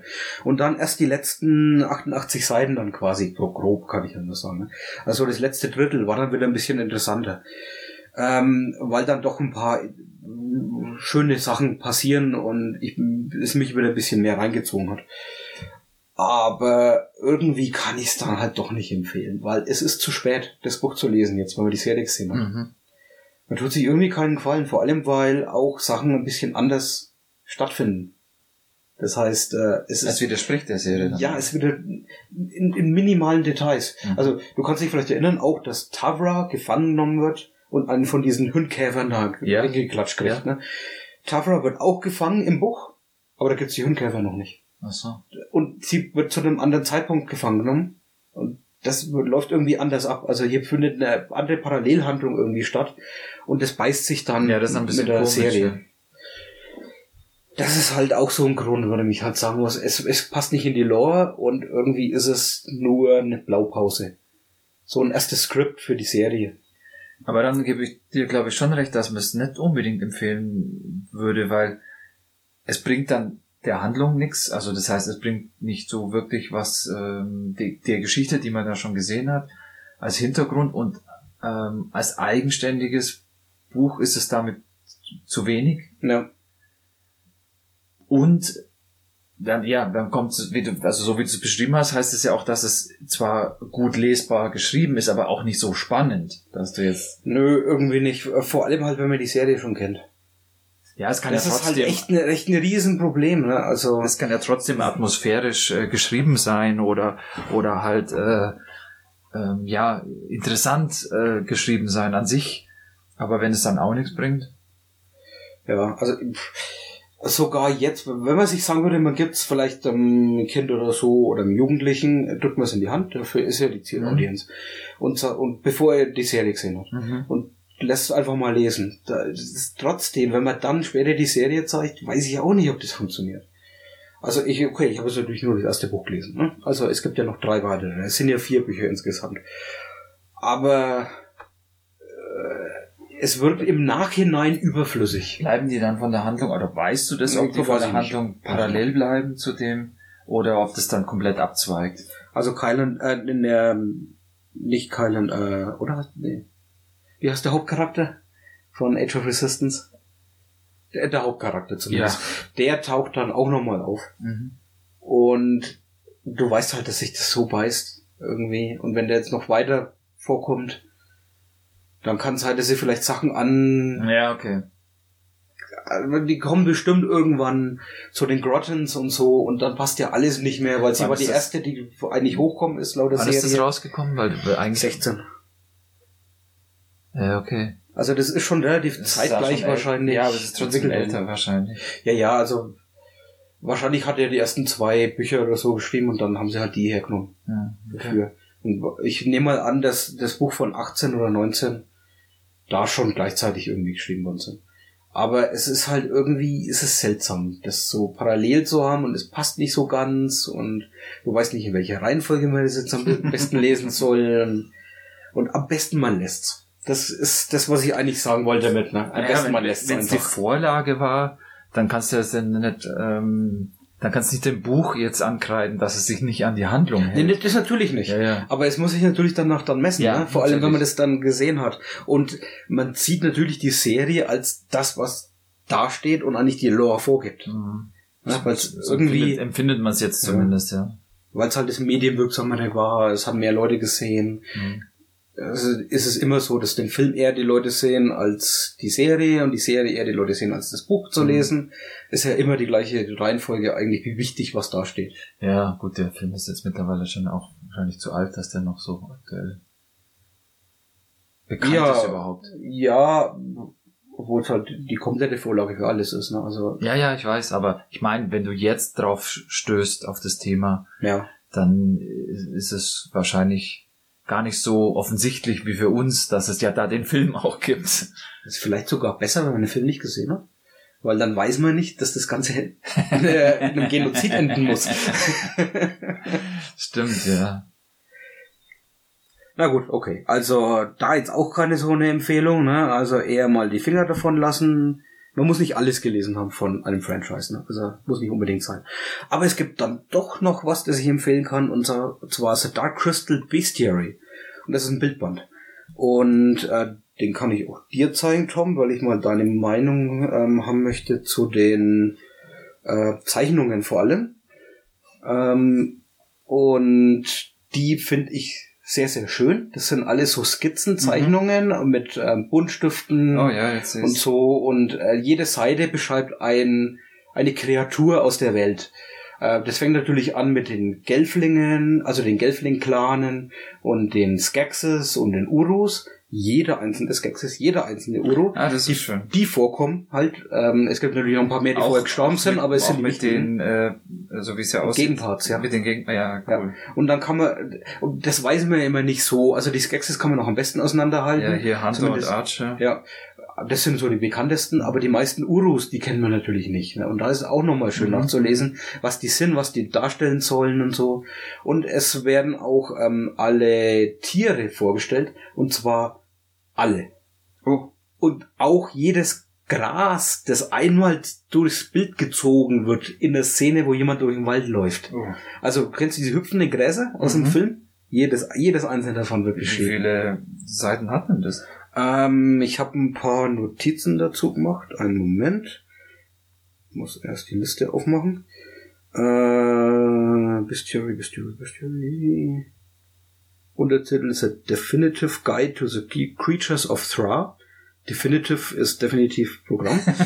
168 Seiten. So ein Tier pro Seite, ungefähr, ganz grob. Manchmal 2 pro Seite, manchmal 2 Seiten für einen. Ist wenig Text. Es ist rudimentäre Beschreibungen eigentlich von den Kreaturen. Man braucht auch nicht mehr. Es ist nur einfach lustig zu lesen. Ist das hoppelnde Gras, was soll das jetzt eigentlich darstellen? Ist das ein Frosch oder sowas? Oder hat es einfach nur Beine? Oder sind das laufende Wurzeln? Was der Fall ist in dem Fall. Ja, ich kann mich an das eine Viech erinnern. Das ist wie so ein, ja, egal was es jetzt, Pflanze oder Tier, ist ja egal. So rote Nöppel, wo man dann, wenn man reinfällt, was einen dann irgendwie so nach unten zieht und frisst, da wo der Kampf mit dem Hunter stattfindet. Ist das auch drin? Das ist auch drin. Ich kann mich jetzt aber nicht mehr erinnern, was das genau war. Es waren nämlich ein paar so Sachen halt, die halt wirklich auffällig sind. Ja. Die halt, ja, in dem Fall sogar ja in der Handlung richtig vorkommen. Wo man sich dann auch denkt, also, oder eigentlich, das ist das, was die Welt so reichhaltig macht, dass halt so viel im Bild eigentlich immer da ist und dass alles irgendwie was ist, also nicht jetzt irgendwie nur so Moos, was halt einer da von den Bühnenbildern irgendwo hingeklebt hat, sondern vieles bewegt sich halt auch und lebt oder oder ist irgendwie, guckt einen an oder sonst irgendwas. Und es sind so viele Kreaturen drin, da natürlich denkt man sich dann immer, oh, wo ist das Vorkommen? Ja. Und da gibt es jetzt sehr viele Orte. Im Wald, Ja. da kommen sehr viele Kreaturen vor. Auch beim Essensbanquet. Da kommen sehr, sehr viele Tiere vor. Alles, was die fressen, wird irgendwie erwähnt oder steht dann auch drin, ist fast ausgerottet, ist nur noch die Delikatesse für Skeksis und so. Im Forschungslabor vom Skektek sind sehr viele Tiere, die so eingeschlossen sind oder so. Die werden auch alle erwähnt. Und es sind auch alle Tiere drin von den Comics. Ah, okay. Es sind jetzt nicht ganz so viel, aber ein paar, wo du dir denkst, wo kam das in den Serien vor? Wenn du noch die Comics gelesen hast, dann erkennst du die vielleicht wieder. Vor allem, wenn es so größere Tiere sind. Da gibt's welche, die haben ganze Bäume auf ihrem Rücken wachsen und so. Die haben sie tatsächlich alle mit rein. Das heißt, die Comics sind alle auch Lore. Die werden so behandelt, als ob sie wirklich dazugehören. Das ist cool. Ich habe ja schon gesagt, dass die Zeichnungen sehr schön sind. Die sind von Iris Compiet. Die muss man jetzt nicht unbedingt kennen, aber den Namen würde ich mir trotzdem merken, weil sie hat 2017 über einen Kickstarter ein Bildband rausgebracht, der heißt Fairies of the Fault Lines. Und der wird jetzt wieder neu aufgelegt nächstes Jahr, Mitte 2021. Und den wollte ich mir auf jeden Fall auch besorgen, weil ich eben die Zeichnungen so schön finde. Und diese Fairies-Bücher sind ja was ganz Bekanntes eigentlich in dem ganzen Umfeld von Dark Crystal und von Jim Henson, weil Brian Fraud ja die Konzeptzeichnungen, viele von den Charakteren da kreiert hat, wollte ich sagen, gezeichnet hat und auch sehr viele Fairy-Bände rausgebracht hat, also Bildbände. Und sie ist anscheinend großer Fan und orientiert sich da auch ein bisschen dran. Aber sie hat nicht direkt da auch mitgearbeitet, sondern das im Nachhinein gemacht. Also, ja. Okay. Der Text ist dann von jemand anderem, Adam Cesar, sagt mir gar nichts jetzt, ist ja auch nicht so toll, was da jetzt so steht. Ja, das Hauptding ist natürlich schon die Bilder, ja. Also ich finde, es ist ein super Werk in seiner Gesamtheit, weil ist ein schönes Hardcover, es kostet 30 €, finde ich auch gerechtfertigt eigentlich. Es hat jetzt zwar nicht so viele Seiten, aber es ist ja ein Bildband, also durchweg koloriert alles und schön aufgemacht und die Seiten sind auch nicht nur planweiß und so. Alles in einem Stil gehalten, also alle Zeichnungen passen perfekt zueinander. Das Einzige, was mir gefehlt hätte, was ich aber gleichzeitig dann auch als Manko sagen würde, also ich hätte gerne ein Foto von jedem einzelnen Viech, wie es in der Serie vorkommt. Ach so. Das passt aber stilistisch nicht rein. Nee, also ich bin froh darum, dass sie es nicht gemacht haben, aber ich hätte es gern. Irgendwie. So als, weiß ich jetzt nicht, wie man es machen könnte am besten. Also, gibt's eigentlich keine Lösung dafür. Aber du willst das Original dann eigentlich vor Augen haben oder so.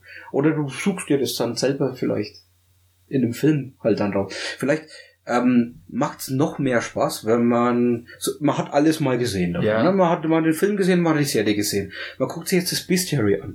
Und man guckt sich das Bestiary nochmal an, kurz bevor man nochmal die Serie anguckt. Und dann entdeckt man noch mehr. Genau, dass man dann die Sachen dort auch noch erkennt. Ja. Meinetwegen dann sogar mit Namen. Ja, und jeder, der mit dir guckt, den kannst du dann noch beeindrucken, indem du dir dann halt solche Insider raushaust, wie, hast du gewusst, dass das eine laufende Wurzel ist? Also das kann ich durchaus empfehlen. Das ist einfach nur ein super schöner Bildband. Und ich habe so ein Faible für solche Bildbände. Vor allem, wenn sie so in einem Stil quasi gezeichnet sind. Und dann noch von so einem Franchise sind, den ich halt sehr mag. So. Dann kommen wir zu einem Brettspiel. Oder Kartenspiel. Also für mich ist es ein Brettspiel, aber es basiert halt hauptsächlich auf Spielkarten. Man hat aber auch Münzen, man hat Würfel, man hat, was hat man noch? Marker. Und dafür ist es für mich ein Brettspiel. Ein typisches Kartenspiel ist was, wo du Karten in der Hand hast. Ja, das hast du hier nicht. Nee. Die Karten liegen vor dir. Also wir reden über Machikori. Ja, genau. Sollte man vielleicht noch so sagen. Und zwar... Machikoro, sorry. Was hast du gesagt? Machikori habe ich, glaube ich, gesagt. Machikoro. Also Machikoro. Wir wollen eigentlich gleich über 2 Sachen sprechen. Wir versuchen es mal noch ein bisschen auseinanderzuhalten. Und zwar Machikoro als das Grundspiel plus die Erweiterung. Und dann vielleicht als eigenständiges Spiel Machikoro Legacy. Wir können dann vielleicht ja gleich noch drauf kommen, wieso das auch sinnvoll ist, das als eigenständiges Spiel zu betrachten. Insgesamt wollen wir aber über beides sprechen und vielleicht werden wir da auch ein bisschen immer hin und her springen. Wir haben uns schon überlegt, wir fangen mit Machikoro an und wir haben jetzt auch beide im Prinzip als Vorbereitung heute nochmal eine Runde Machikoro gespielt. Ich eigentlich zum ersten Mal. Ja. Also wir haben erst das Legacy gespielt. Oder eigentlich, wenn man bei Null anfängt, du hast Machikoro gespielt. Du kennst das Originalspiel. Ja, dann hast du mich dazu geholt und wir haben das Legacy gespielt. Genau. Und dann habe ich nochmal Machikoro nachgespielt, um auch noch vielleicht meine Meinung dazu zum Original sagen zu können. Also unterschiedliche Herangehensweisen hier von uns beiden vielleicht.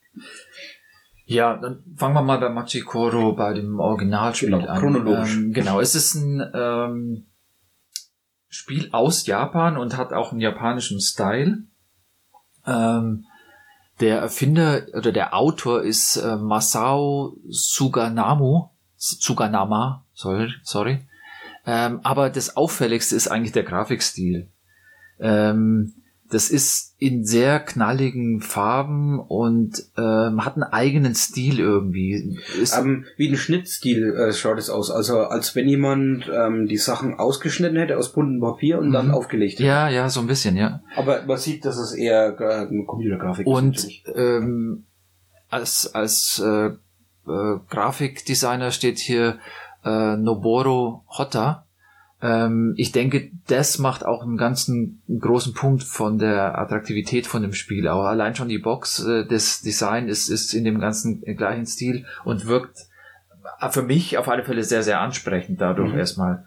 Und gehen tut's darum, dass man sich mit diesen Karten, haben wir jetzt schon etabliert, eine Stadt baut. Das heißt, jeder Spieler für sich kauft sich nach und nach Karten, also Gebäude, wobei Gebäude jetzt ein bisschen allgemein abstrakt zu verstehen ist. Das kann auch mal ein Weizenfeld sein oder ein Weingarten oder halt auch ein Café oder eine Möbelfabrik oder ein Hafen. Wobei Hafen muss man aufpassen. Hafen könnte jetzt auch was anderes sein. Also man baut sich eben mit diesen Gebäuden, mit diesen Karten, die man kaufen kann, die einen bestimmten Preis haben, seine Stadt und man verdient dann mit den Gebäuden, die man bei sich hat, die man für sich gebaut hat, auch wieder Geld, indem wir haben den Würfel schon angesprochen, in dem so ein Zufallselement reinkommt, dass in jeder Runde einmal gewürfelt wird und dann, je nachdem, welche Würfelzahl man wirft, eine entsprechende oder manchmal auch mehrere Karten aktiviert werden und dann ein bestimmter Effekt eintritt, dass man Geld bekommt, dass man von der Bank also Geld verdient oder dass man von einem Mitspieler Geld kassiert, ihm praktisch was wegnehmen kann oder dass man, wenn man Pech hat, auch mal selber was zahlen muss. Aber durch die Zusammenspiel von den Karten und dass man halt auch ein bisschen weiß, welche Würfelergebnisse mit 2 Würfeln halt häufiger vorkommen als andere, dass man dann auch versucht, sich was aufzubauen, also eine Stadt, die halt eben nach und nach immer mehr Geld erwirtschaftet und mit diesem Geld dann Großprojekte bauen kann und wer als erster alle vorgegebenen Großprojekte gebaut hat, der hat dann das Spiel auch gewonnen. Also man sammelt Geld. Man sammelt Geld. Also man sammelt Geld, um die Großprojekte umsetzen zu können, weil du kannst am Schluss nicht gewinnen mit einfach nur Geld. Das haben wir auch schon gehabt. Ja, man muss nicht zu spät dran sein. Genau, man muss die Großprojekte auch bauen und weil man in jeder Runde halt nur 1 bauen kann es halt auch sein, dass man dann mal, obwohl man das Geld hat, zu langsam ist und ein anderer das Spiel gewinnt. Und man versucht halt eine gute Kombination an Gebäuden dann rauszuholen. Genau, das ist das Hauptding eigentlich. Zum Beispiel gibt's auf jeder Karte noch ein Symbol, welche Kategorie das Gebäude hat. Zum Beispiel ein Zahnrad. Und wenn du jetzt viele Felder mit Zahnrad hast, zum Beispiel die Fuchswiese war, glaube ich, ein Zahnrad. Oder der Wald war auf jeden Fall ein Zahnrad. Und dann wenn du da ganz viele Gebäude hast und ganz viele Zahnräder, und dann kommt da so eine Karte ins Spiel, die du dir kaufen könntest, wo drauf steht, Wenn diese Karte aktiviert wird, kriegst du eine bestimmte Anzahl an Münzen für jedes Zahnradfeld. Dann gehst du natürlich auf die eine Karte, weil dann willst du die unbedingt haben. Und wenn es noch eine gute Karte ist, die zum Beispiel jetzt, wir haben es schon mal gesagt, so eine 8 zum Beispiel dann draufstehen hat, dann kannst du, wenn du mit 2 Würfeln würfelst, dir schon ausrechnen, die 8 kommt relativ häufig. Die 7 kommt am häufigsten, die 8 zweithäufigste Zahl. Hey, das ist eine verdammt gute. Die hole ich mir. Die ist natürlich dann vielleicht auch ein bisschen teurer. Die 12er-Karte, die denkt man sich schon, die kommt ganz selten. Ja, es gibt eben bestimmte Effekte, die abhängen davon, wie viel du von einer bestimmten Sorte hast oder von einer bestimmten Karte und manchmal eben in der Kombination auch. Und dann ist es wie ein Multiplikator eben. Genau. Dass du halt zum Beispiel, es gibt auch eine Kombination, wo du für deine gastronomischen Gebäude multipliziert mit einer anderen Karte eben einen Effekt bekommst, also Geld bekommst. Und dann muss man sich eben solche Kombinationen aussuchen und versuchen, die so aufzubauen, dass man dadurch eben entsprechend das Geld sich erwirtschaftet und dann halt die Möglichkeit hat, damit die Großprojekte zu bauen. Genau. Im Grunde haben wir jetzt ja alle Spiele beschrieben, ne? Machikoro und Machikoro Legacy. Das Grundspiel ist eben immer das Gleiche. Machikoro an sich hat halt einen bestimmten Satz an diesen Gebäuden, die man kaufen kann, eine bestimmte Möglichkeit an Großprojekten, die auch immer noch mal einen zusätzlichen Effekt haben, dass man zum Beispiel dann eben, am Anfang fängt man mit einem Würfel nur an, dass man dann eben mit 2 Würfeln würfeln kann, dass man zum Beispiel sogar manchmal, einige Großprojekte haben die Fähigkeit, nochmal einen extra Zug zu bekommen oder dass man einen Würfel nochmal würfeln darf. Solche Sachen haben eben auch Fähigkeiten jetzt außer das Geld verdienen, die das dann leichter machen, dass man Geld verdient. Ja, und vor allem du kannst dem anderen auch schaden, indem du dann noch was wegnimmst und so, wenn der richtige Wurf für dich kommt. Genau. Und was auch interessant ist, die Sachen, die du bauen kannst, die liegen auch in der Mitte aus. Und nur von diesem Pool an offenen Projekten, die du bauen kannst, kannst du dir was rausnehmen. Das ist aber schon und die werden dann nachgelegt. Ja, das ist schon ein das ist schon ein Spielmodus von der Erweiterung. Schon, das haben wir jetzt in der Erweiterung. In dem Basisspiel hast du schon erstmal alles da liegen, weil da gibt's gar nicht so viel. Es ist halt viel zu lesen, ne? Das heißt, ich glaube, du hast so 15 Karten vor dir liegen, 15 verschiedene Gebäude. Und 12 sind's. Oder 12. Ja. Und du musst erstmal alle lesen und verinnerlichen und wissen, was das jetzt bedeutet. Ja. Wenn du das erste Mal davor sitzt und das noch gar nicht gesehen hast. Genau. Bleiben wir bei der Reihenfolge. Das heißt, wenn man jetzt, sagen wir mal, das Basisspiel eben kennt und dann die Karten auch alle kennt, dass diese Grundfunktion von dem Spiel kennt, und auch ein paar Runden schon gespielt hat, was halt Spaß macht, wenn du mit mehr Leuten spielst, dass du halt nicht nur dein Deck quasi aufbaust, also deine Stadt versuchst zu optimieren, sondern eben Effekte auch bei den Würfen der anderen Spieler bei dir was auslösen. Das heißt, du bist eigentlich in der ganzen Spielrunde immer dabei und baust auch absichtlich bei dir Sachen ein, die halt dann aktiviert werden, wenn jemand anderer was würfelt, so dass er dir dann was zahlen muss, zum Beispiel. Dass es gegen den wirkt oder so.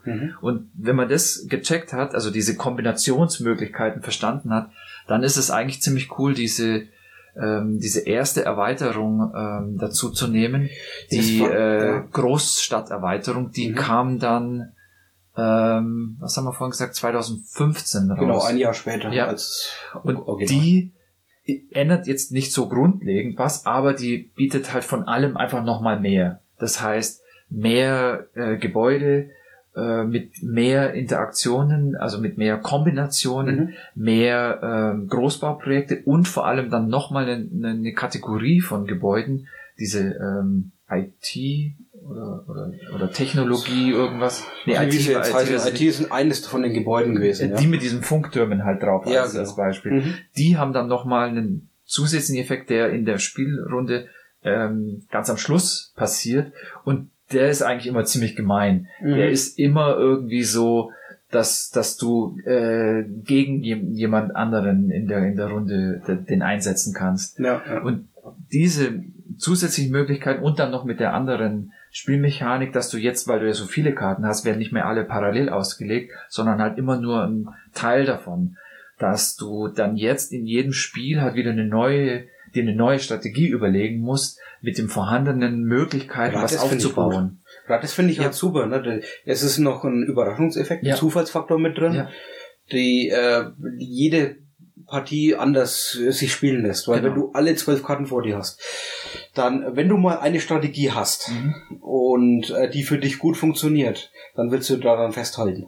Das heißt, du hast irgendwelche Leute, die vielleicht immer die gleiche Strategie spielen und dann irgendwann keinen Bock mehr haben auf das Spiel. Ja. Und da bist du gezwungen durch das Zufallsding. Du hast nur 5 oder 6 Karten vor dir liegen, oder eigentlich waren es 12 auch wieder. Ja, aber die waren halt 12. Ja, genau, es waren 12, aber du weißt halt nicht, welche da kommen. Und wenn einer weggezogen wird, dann wird wieder ein neuer aufgedeckt und das kann wieder ein ganz anderes sein.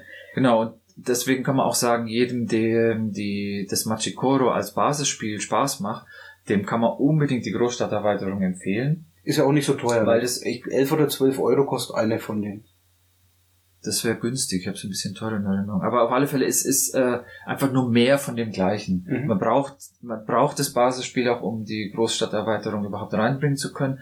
Und man kann das auch schrittweise machen. Das heißt, da ist empfohlen, quasi nicht gleich alles auf einmal reinzuwerfen, sondern halt so schrittweise das dazuzunehmen. Dann lernt man die Fülle an Karten auch nochmal besser kennen. Sonst ist ein bisschen viel. Wenn man das erste Mal spielt, muss man aufpassen, weil man muss viel lesen. Genau. Weil du hast 12 Karten oder Großstadterweiterung dann 13, 14, 15, was wir heute 16 Karten vor dir liegen, und dann wird's echt heftig. Und das Spielprinzip ist ja sehr einfach. Das heißt also, man kann das auch mit Kindern spielen. Ich weiß gar nicht, was es im Original empfohlen wird als Alter. Also es ist von 2 bis 4 Spielern ab 8 Jahren genau da. Und das heißt, es ist also wirklich einfach und überschaubar, weil man ja im Prinzip, es hängt immer nur von dem Würfelwurf ab. Dann muss man seine Karten eben anschauen und sieht, was passiert, wenn ich jetzt hier die 8 gewürfelt habe. Welche der Karten hat halt die 8 drauf und wird damit aktiv und dann mache ich das eben. Ist also alles ziemlich einfach zu verstehen, wie das funktioniert. Und durch die Fülle der neuen Gebäude ist eigentlich dann der Reiz eben, dass man immer eine Möglichkeit findet, da diese Kombinationen zu machen. Geht man mehr auf Sachen, die gegen die anderen Spieler gehen, zum Beispiel, dass die nicht so viel Geld bekommen und damit nicht so schnell Großprojekte bauen können. Oder versucht man selber sich zu spezialisieren, zum Beispiel, dass man auf was eher 7 oder 8 geht, wo man dann hofft, dass das oft kommt oder so. Oder vielleicht sogar auf einem Würfel bleibt und sagt, ich lasse komplett alles 7 bis 12 weg und baue mir meine Strategie darum, weil die Chance, eine 1 bis 6 zu würfeln, ist ja immer höher als alles andere mit 2 Würfeln außer die 7. Oder oft versucht, möglichst früh ein bestimmtes Großprojekt zu bauen, was eine bestimmte Fähigkeit hat, was einem dann Vorteile gibt, um weiterzukommen. Auf alle Fälle. Es gibt mehr Strategien noch. Genau, das ist das, was es interessant macht, was es auch interessant macht, immer wieder zu spielen. Das war auch das, wo mir wirklich Spaß gemacht hat. Und ich habe das ja schon öfters gespielt, unterschiedliche Runden, wo immer Spaß gemacht haben, weil jeder auch, also es passiert ganz selten, dass einer stecken bleibt und überhaupt nicht vorankommt. Ja. Weil man auch, wenn man kein Geld hat, automatisch immer wieder was bekommt. Du kannst dir immer, also du baust ja langsam deine Stadt auf. Mit Gebäuden, die dir ein paar Münzen bringen und irgendwann bist du dann da kriegst du immer eine Münze von den anderen. Genau, und du hast auch, wenn du Pech hast mit dem Würfeln, sozusagen trotzdem die Möglichkeit, dass es langsam vorangeht. Ja. Also es ist nicht so, dass die Leute dann komplett irgendwie im Abstellgleis sind und eigentlich überhaupt nicht mehr ins Spiel mit einwirken. Das macht ja auch Spaß, dass man eben die Interaktion im Spiel eben auch hat und nicht jeder für sich bastelt.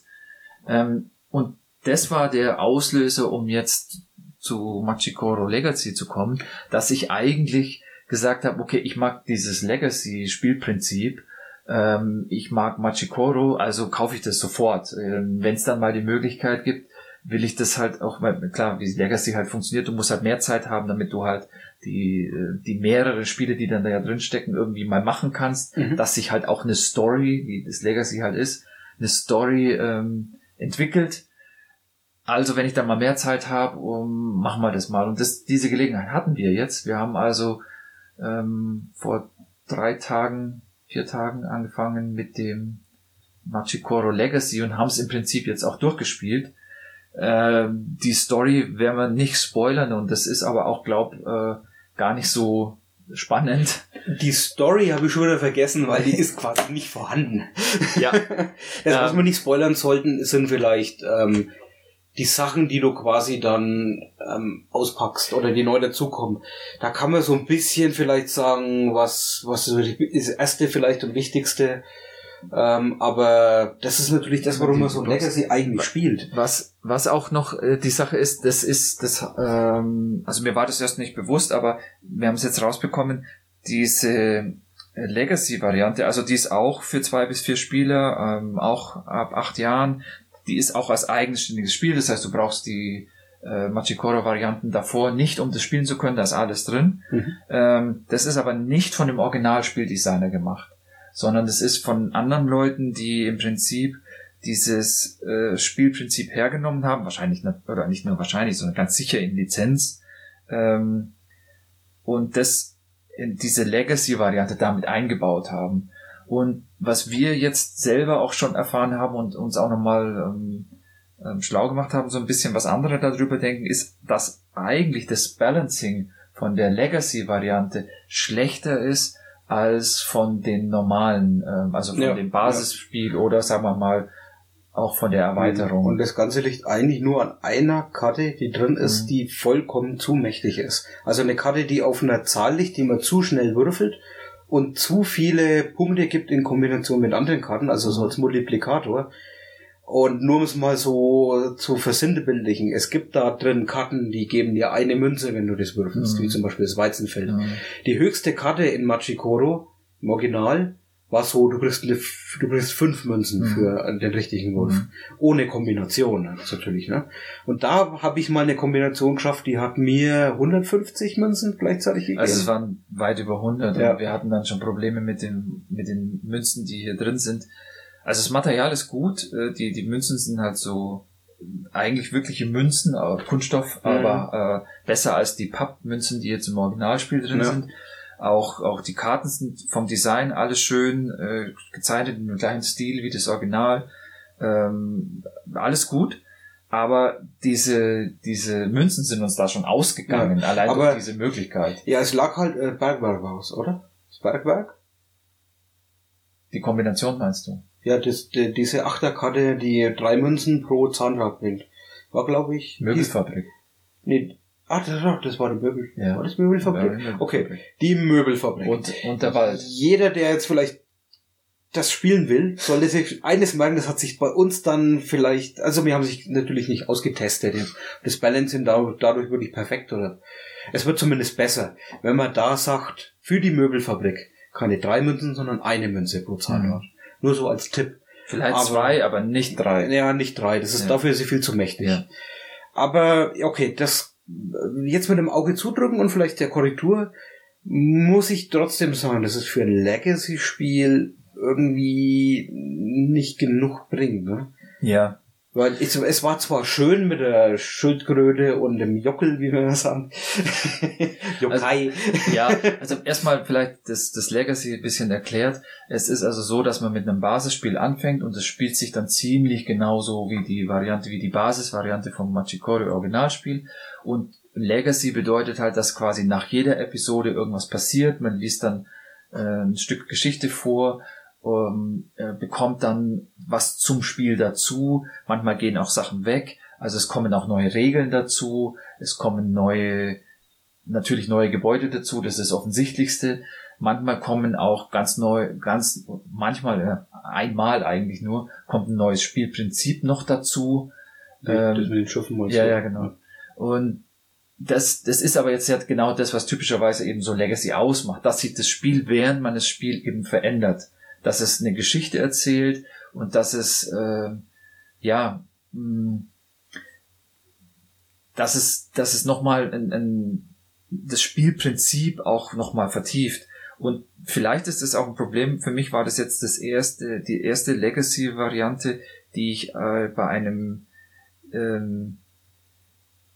kompetitiven Spiel quasi gespielt habe. Das heißt, das haben wir ja auch schon gehört. Das Problem ist eben, dass wenn man spielt eine Runde und möchte dann ja eigentlich, dass sich was entwickelt. Das heißt also, so wie man es beim Rollenspiel kennt. Das heißt, der Charakter hat halt Erfahrung bekommen. Für die Erfahrungspunkte kann er jetzt seine Fähigkeiten ausbauen. Und dadurch entsteht ja dann auch irgendwas, wo jetzt halt, wenn man nochmal spielt, andere Probleme gelöst werden können. Das ist jetzt hier halt nicht so einfach, weil man kann jetzt ja nicht sagen, alles, was man sich im ersten Runde schon gebaut hat, behält man. Das würde zu schnell zu groß werden. Ja, es setzt alles bei jedem Spiel wieder auf Null zurück. Ziemlich, bis auf ein paar winzig kleine. Zu wenig Sachen eben. Die sind sehr, sehr gering. Aber das müssen die halt auch machen, weil sonst, also es wäre ja möglich, dass man sagt, okay, du darfst alle Gebäude behalten oder sowas. Aber dann ist halt das Problem, dass derjenige, der die erste Runde gewonnen hat, weil er halt es geschafft hat, eine große Stadt zu bauen, der hat dann halt im zweiten Spiel wieder schon von Anfang an die größere Stadt. Das heißt, es macht dann nach 2, 3 Spielen eigentlich keinen Sinn mehr, weil das so weit auseinander geht, dass man es nicht mehr einholen kann. Da hast du ja recht mit den kompetitiven Spielen, dass das ein Problem ist. Ich habe My City letztens gespielt, in der Legacy-Variante. Also gibt's glaube ich nur als Legacy. Und da ist es so, dass der beste Spieler immer bestraft wird. Ja. Und das ist natürlich auch irgendwie komisch, weil irgendwann denkst du dir, wenn du mal ein paar gewonnen hast, jetzt muss ich mal schlecht spielen, weil ich habe mir schon genug Siegpunkte geholt über die Zeit. Ich lieg vorne, ich will mal wieder ein bisschen mehr Chancen haben. Du brauchst einen Bonus, du brauchst eine Fähigkeit, du brauchst irgendeine Erweiterung, die anderen haben, das ist die halt, du nicht hast. Das hast du hier aber nicht. Im Grunde kannst du hier ganz wenig beeinflussen. Ja, aber genau das ist eben dann auch das, dass der Legacy-Faktor hier dadurch nicht wirklich rauskommt. Wir haben es schon gesagt, die Story ist zu schwach. Das ist zu wenig, was da passiert. Es ist manchmal ganz nett geschrieben, aber es ist viel zu wenig von der Handlung. Und die Erweiterung des Spiels, also was jetzt Regelerweiterungen hergibt, die sind auch zu wenig. Also es ändert sich nicht wirklich was. Aber das Wichtigste ist eigentlich, dass die Spielrunden, die wir immer wieder gespielt haben, eigentlich zu ähnlich waren. Also wir haben 10 Runden gespielt und die waren alle immer wieder gleich, weil es zu wenig Veränderungen im Spiel gegeben hat. Mir ging es jetzt so, die ersten 6 Runden haben definitiv sehr viel Spaß gemacht.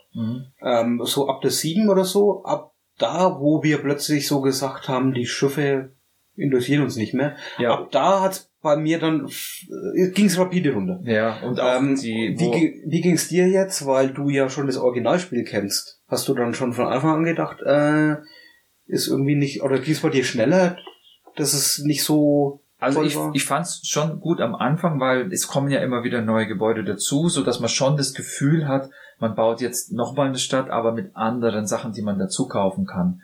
Und der Effekt, dass man das ausprobieren will, dass man sagt, hier gibt's was Neues, das kaufe ich mir jetzt mal, möchte ich mal sehen, wie es funktioniert, der war schon da. Das heißt also schon immer wieder erstmal Spaß gemacht, sich was Neues dazu zu holen.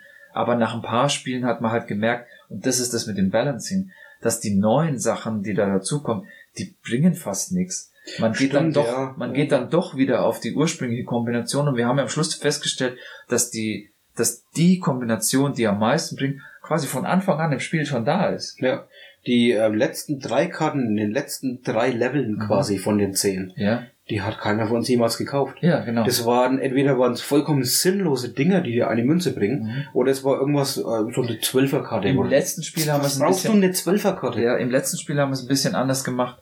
Da haben wir dann ja extra diese Power-Kombination quasi aus dem Spiel raus definiert, und dann gab es überhaupt die Möglichkeit, dass man mal eine andere Strategie wählt. Da hast du dann auch Karten gekauft, die vorher keiner angerührt hat. Genau, ich habe halt die Strategie mal gefahren, nur auf einen Würfel zu gewinnen, nicht auf 2. Habe ich vorher schon mal gemacht, da ist es voll in die Hose gegangen, ja. Und da hat's dann halt voll geklappt. Also da lag es vielleicht auch wieder daran, dass das Balancing nicht mehr so richtig da war. In der Richtung dann. Aber es ist schwierig. Echt. Ja, was ich noch gut fand, es gab die Möglichkeit, dass man immer leichter Rerolls sich erarbeiten konnte in dem Spiel. Die Edelsteine. Und dadurch halt sein Deck, seine Stadt so bauen konnte, dass man sagt, okay, wenn ich hier eine gute Kombination habe, die jetzt mit 6, 7 oder 8 funktioniert und ich würfel mit 2 Würfeln, dann kann ich es halt drauf anlegen, dass ich mich darauf konzentriere, quasi alles andere ausblende und dann halt auf die Rerolls gehe, so dass ich sage, okay, jeder zweite, dritte Wurf ist halt 6, 7 oder 8 und mich dadurch dann hochziehe. Das geht. Und das ist natürlich, nimmt so ein bisschen den Zufallsfaktor raus, der halt bei dem Spielprinzip automatisch immer ein wichtiger Punkt ist. Das fand ich schon nicht schlecht. Aber es ist halt, es ist zu wenig. Und wir haben ja dann danach, eben haben wir gesagt, nochmal die Basisvariante gespielt. Und wir haben eigentlich nichts vermisst, oder? Nö, deshalb wird das Spaß gemacht. Ja. Also die letzten paar Runden Machikoro Legacy haben mir den Spaß irgendwie langsam immer mehr weggenommen. Und Machikoro Original hat Spaß gemacht dann. Ja. Mit einem Mal. Also Wieder. das Legacy finde ich cool, weil man im Prinzip, während man spielt, das Spiel immer wieder erforschen kann. Immer wieder Sachen neu ausprobieren kann, die da dazukommen. Aber die müssen halt für das Spiel auch was bringen. Die müssen sich halt auch lohnen, wenigstens zu einer bestimmten Phase. Es kann ja sein, dass sich das wieder ändert und dann irgendwann bringt es nichts mehr. Das ist alles okay. Aber es muss sich halt irgendwie lohnen, dass man das dann auch, dass man belohnt wird, wenn man das tut. Vor allem, es sind ja 6 Boxen drin, wenn du das Ding aufmachst, ist wie in fast jedem Legacy-Spiel, da sind Boxen drin, die machst du auf, wenn dir die Karten das sagen, zu welchem Zeitpunkt. Und, sagen wir mal, die letzte Box soll ja eigentlich noch mal eine schöne Überraschung beinhalten, ne? Ja, vergiss es hier. Vor allem, auch wenn das vielleicht als Effekt, es war schwach, aber sagen wir mal, okay. Es hat aber wiederum eben keine Auswirkungen gehabt. Nö. Wir haben das gemacht, wir haben es beide geschafft, das zu erfüllen, was da in der letzten Box im Prinzip dann, es war ja nicht die letzte Runde, das war, glaube ich, die drittletzte oder so, und wir haben es beide geschafft, aber es war völlig egal, weil das, was wir da erspielt haben, in der nächsten Runde wieder überhaupt keine Rolle gespielt hat. Nö, war wieder gleichgeschalten für die Spiele. Und das, da macht es halt dann keinen Unterschied, ob ich jetzt da versuche, das zu erreichen oder nicht. Und der einzige Effekt, dass man dann sagt, aber da kommen wir wieder zu diesem Kompetitiven, dass man am Schluss nur noch quasi, wer hat die Runde gewonnen, aufsummiert und dann am Schluss quasi sagt, wer hat jetzt mehr Runden gewonnen. Das finde ich dann eben zu wenig. Ja. Aber das könnte halt, das muss man vielleicht nicht Machikoro als Problem, also als negativ anrechnen. Das könnte ein generelles Problem von diesem Legacy-Modus für nicht kooperative Spiele sein. Weil bei kooperativen Spielen geht's ja noch viel mehr um das Erforschen von dem Spiel, weil man es ja zusammen gegen das Spiel spielt und nicht gegen den anderen Spieler, so dass man dann eigentlich die Wertung jetzt hat, indem man weiterkommt, also indem man das Problem löst und nicht, dass man eine Runde gewonnen hat. Aber insgesamt muss man dann ja sagen, Finger weg von Legacy und lieber das Original sich holen. Also bei Machikoro kann man das auf alle Fälle so sagen, weil nach wie vor, wir haben es ausgetestet, dieses Basisspiel mit der Erweiterung super Spaß macht und das Spielprinzip auch so wie es ist wunderbar rüberbringt. Es ist nicht komplex, und es macht Spaß. So eine Spielrunde dauert auch nicht so lang, halbe Stunde vielleicht, dreiviertel Stunde, wenn es mal länger geht. Ja. Und eben diese Art von Spielen, wo man sich so man kann es jetzt fast wie ein Engine-Builder eben auch beschreiben, dass halt bei einem bestimmten Würfelwurf dann ein Effekt eintritt, der halt möglichst viel rausholt. Der kann auch mal langweilig sein, weil halt jeder so für sich das macht. Aber die haben das halt super gelöst, dass es so viele Effekte gibt, die Interaktion mit anderen Spielern, also ich kann mir Karten kaufen, die nur eine Wirkung haben, wenn jemand anderer das würfelt. Und überhaupt nicht, wenn ich das würfel. Genau, und so viele Effekte gibt's in einem Legacy-Spiel gar nicht. Ja, in der Art. Das ist original, eigentlich hat er die Nase von. Und wenn du mit mehr, wir haben jetzt das zu zweit gespielt, wenn du mit mehr spielst, dann hast du es halt natürlich in einer Runde, dann mit 4 Leuten zum Beispiel, dann hast du halt 3-mal die Möglichkeit, dass jemand das würfelt, was du als Karte gekauft hast. Und das ist natürlich dann nochmal häufiger, als wenn du nur deine eigenen Würfel würfelst. Die noch mächtiger, genau solche Karten, ja. Und deswegen ist es halt, also macht so eine Runde halt eben auch zusammen Spaß. Und da haben die eine gute Mischung gefunden in Machikoro, die durch das Legacy überhaupt nicht verbessert wird. Im Gegenteil, meiner Meinung nach eben eher sogar abgeschwächt und damit ist das schlechtere Spiel. Ja, und wenn man sich den Preis mal anguckt, ne? Legacy kostet 43 € und das Original mit Erweiterung kriegt man dann für 24. Ja. Vielleicht auch weniger. Ja. Das ist eindeutig. Und wie halt so ein Legacy ist, du kannst es im Prinzip eigentlich nur einmal durchspielen. Also Ja. man könnte das jetzt auch anders machen. Du kannst Wenn man- weiterspielen, du kannst wenn man Level bis- 11 quasi ja, unendlich oft spielen. Ja, aber ich meine, die Story kannst du nur einmal durchspielen. Ja. Nicht, weil die Story das Wichtige ist, sondern weil du halt an dem Spiel auch Sachen veränderst. Du machst Aufkleber irgendwo drauf oder malst irgendwas voll auf den Karten. Mhm. Das könnte man alles auch so machen, dass man das hinterher wieder zurücksetzen kann. Macht aber keinen Spaß. Du musst ja alles wieder aussortieren. Nein, und, die das war Spiele nicht das beste sollen, Legacy, ja, das du macht's könntest ja nicht halt mehr. jemandem das geben, der es noch nicht gespielt hat und damit die Ja. Story. Mhm. Aber das ist alles nicht so spannend, weil jedem, dem du das jetzt empfehlen würdest, dem würdest du sagen, kauf dir das Basisspiel Ja. plus die Oder spiel mit. Großstadterweiterung und spiel damit und nicht Ja. das Legacy. Das heißt, es war jetzt, ja, keine Empfehlung, aber doch eine Empfehlung, weil Machikoro in das Basisspiel ist super. Ja. Oder mit Erweiterung. Ja, Basisspiel mit, Noch besser. also die Nicht-Legacy-Variante. Genau. Ja. Okay, so viel zu Machikoro und Machikoro Legacy. Jetzt wollen wir noch ein bisschen reden über das Geisterhaus auf dem Jahrmarkt von Lego. Das ist die 10773. Es ist ein Creator Exclusive. Creator ist im Grunde, wie soll man das sagen? Wie soll man Creator einordnen? Also erstmal sind es die komplexeren Sets. Das heißt, Genau, die Häuser sind auch mit, aber die modularen Häuser Ja. können auch dazu. Es ist im Grunde eigentlich ein modulares Haus. Hat aber mehr Funktionen als ein normales.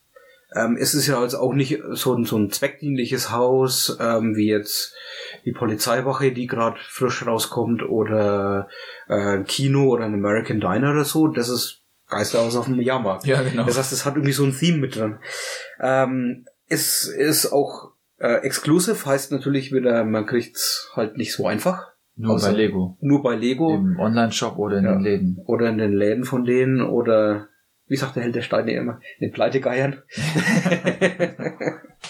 Also man kriegt halt das selten unter dem vorgeschlagenen Lego-Preis von 230 €. Was noch ganz gut ist, wenn man bedenkt, dass es 3200 und ein paar zerquetschte Teile hat. Ja, und ich glaube auch, dass die Creator Expert Sets sowieso immer ein bisschen teurer sind. Ja, das stimmt, ja.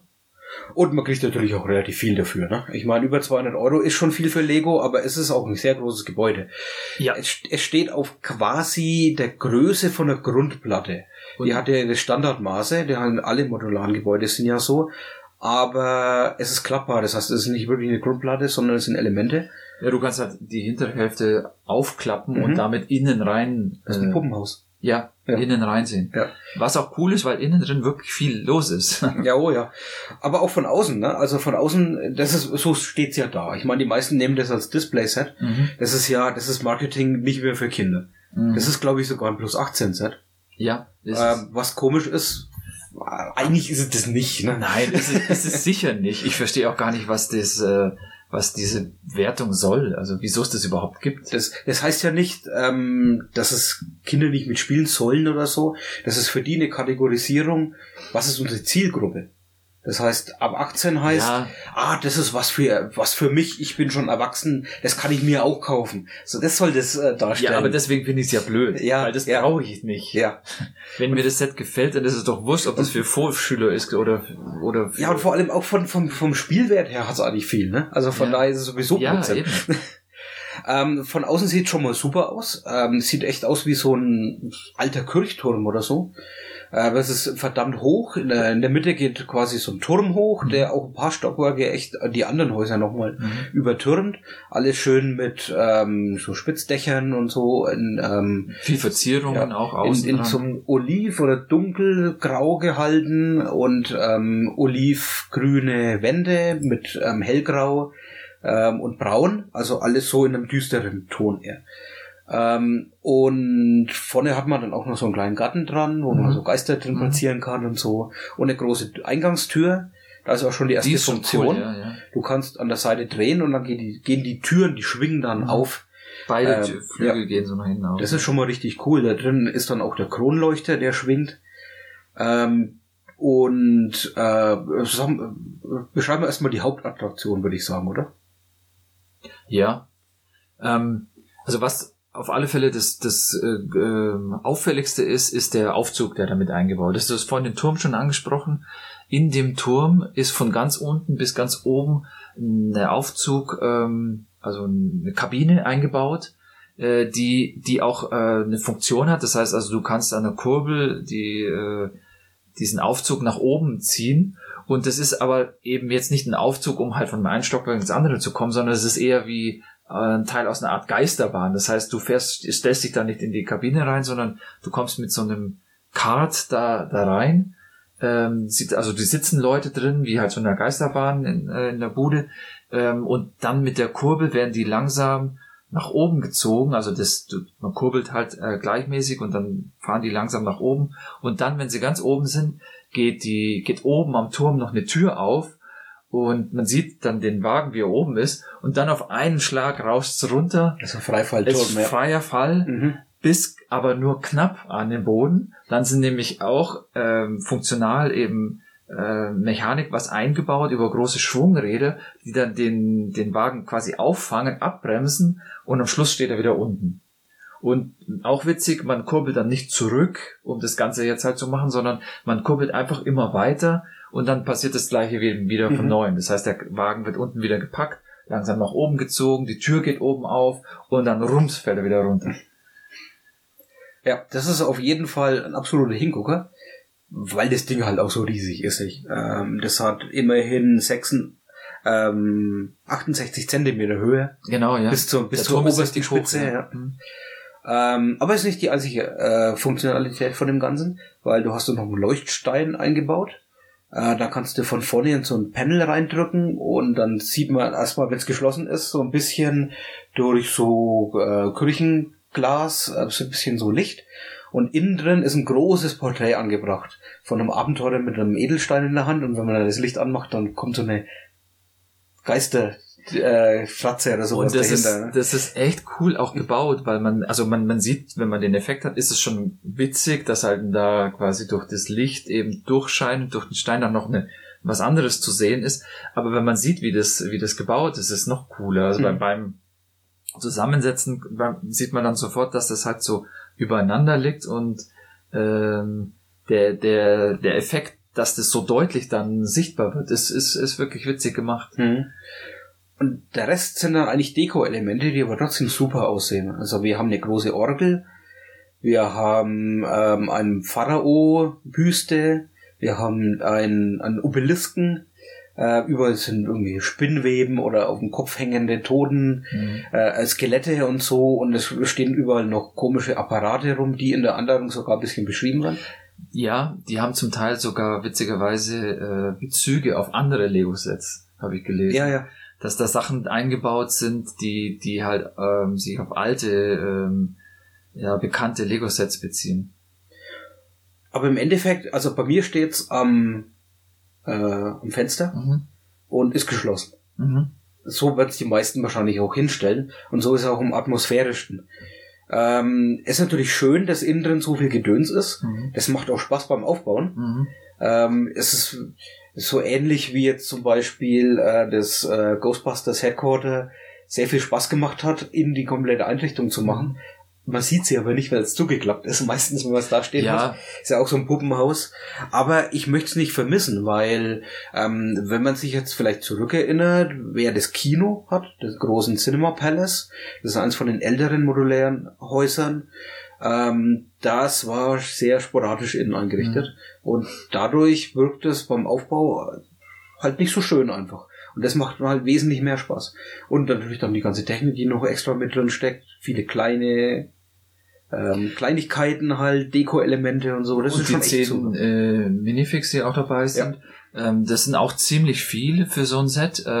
Und die kann man natürlich jetzt, also das sind dann quasi die Geister, was du schon erwähnt hast. Es sind dann die Typen, die in dem Haus, in dem Menschen quasi arbeiten, also die sind da so Zwillinge sind das.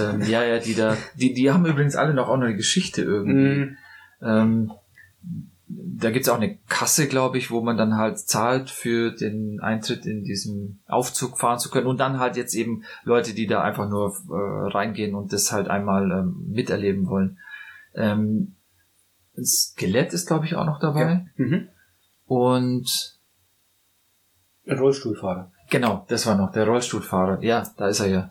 Das ist auch noch besonders, den gibt's ja auch noch gar nicht so lange als Minifig. Und gibt's, glaube ich, noch hier nicht in so vielen Sets, dass es die Rollstuhlfahrer gibt. Was sind die Sets gibt's denn, glaube ich. Ja.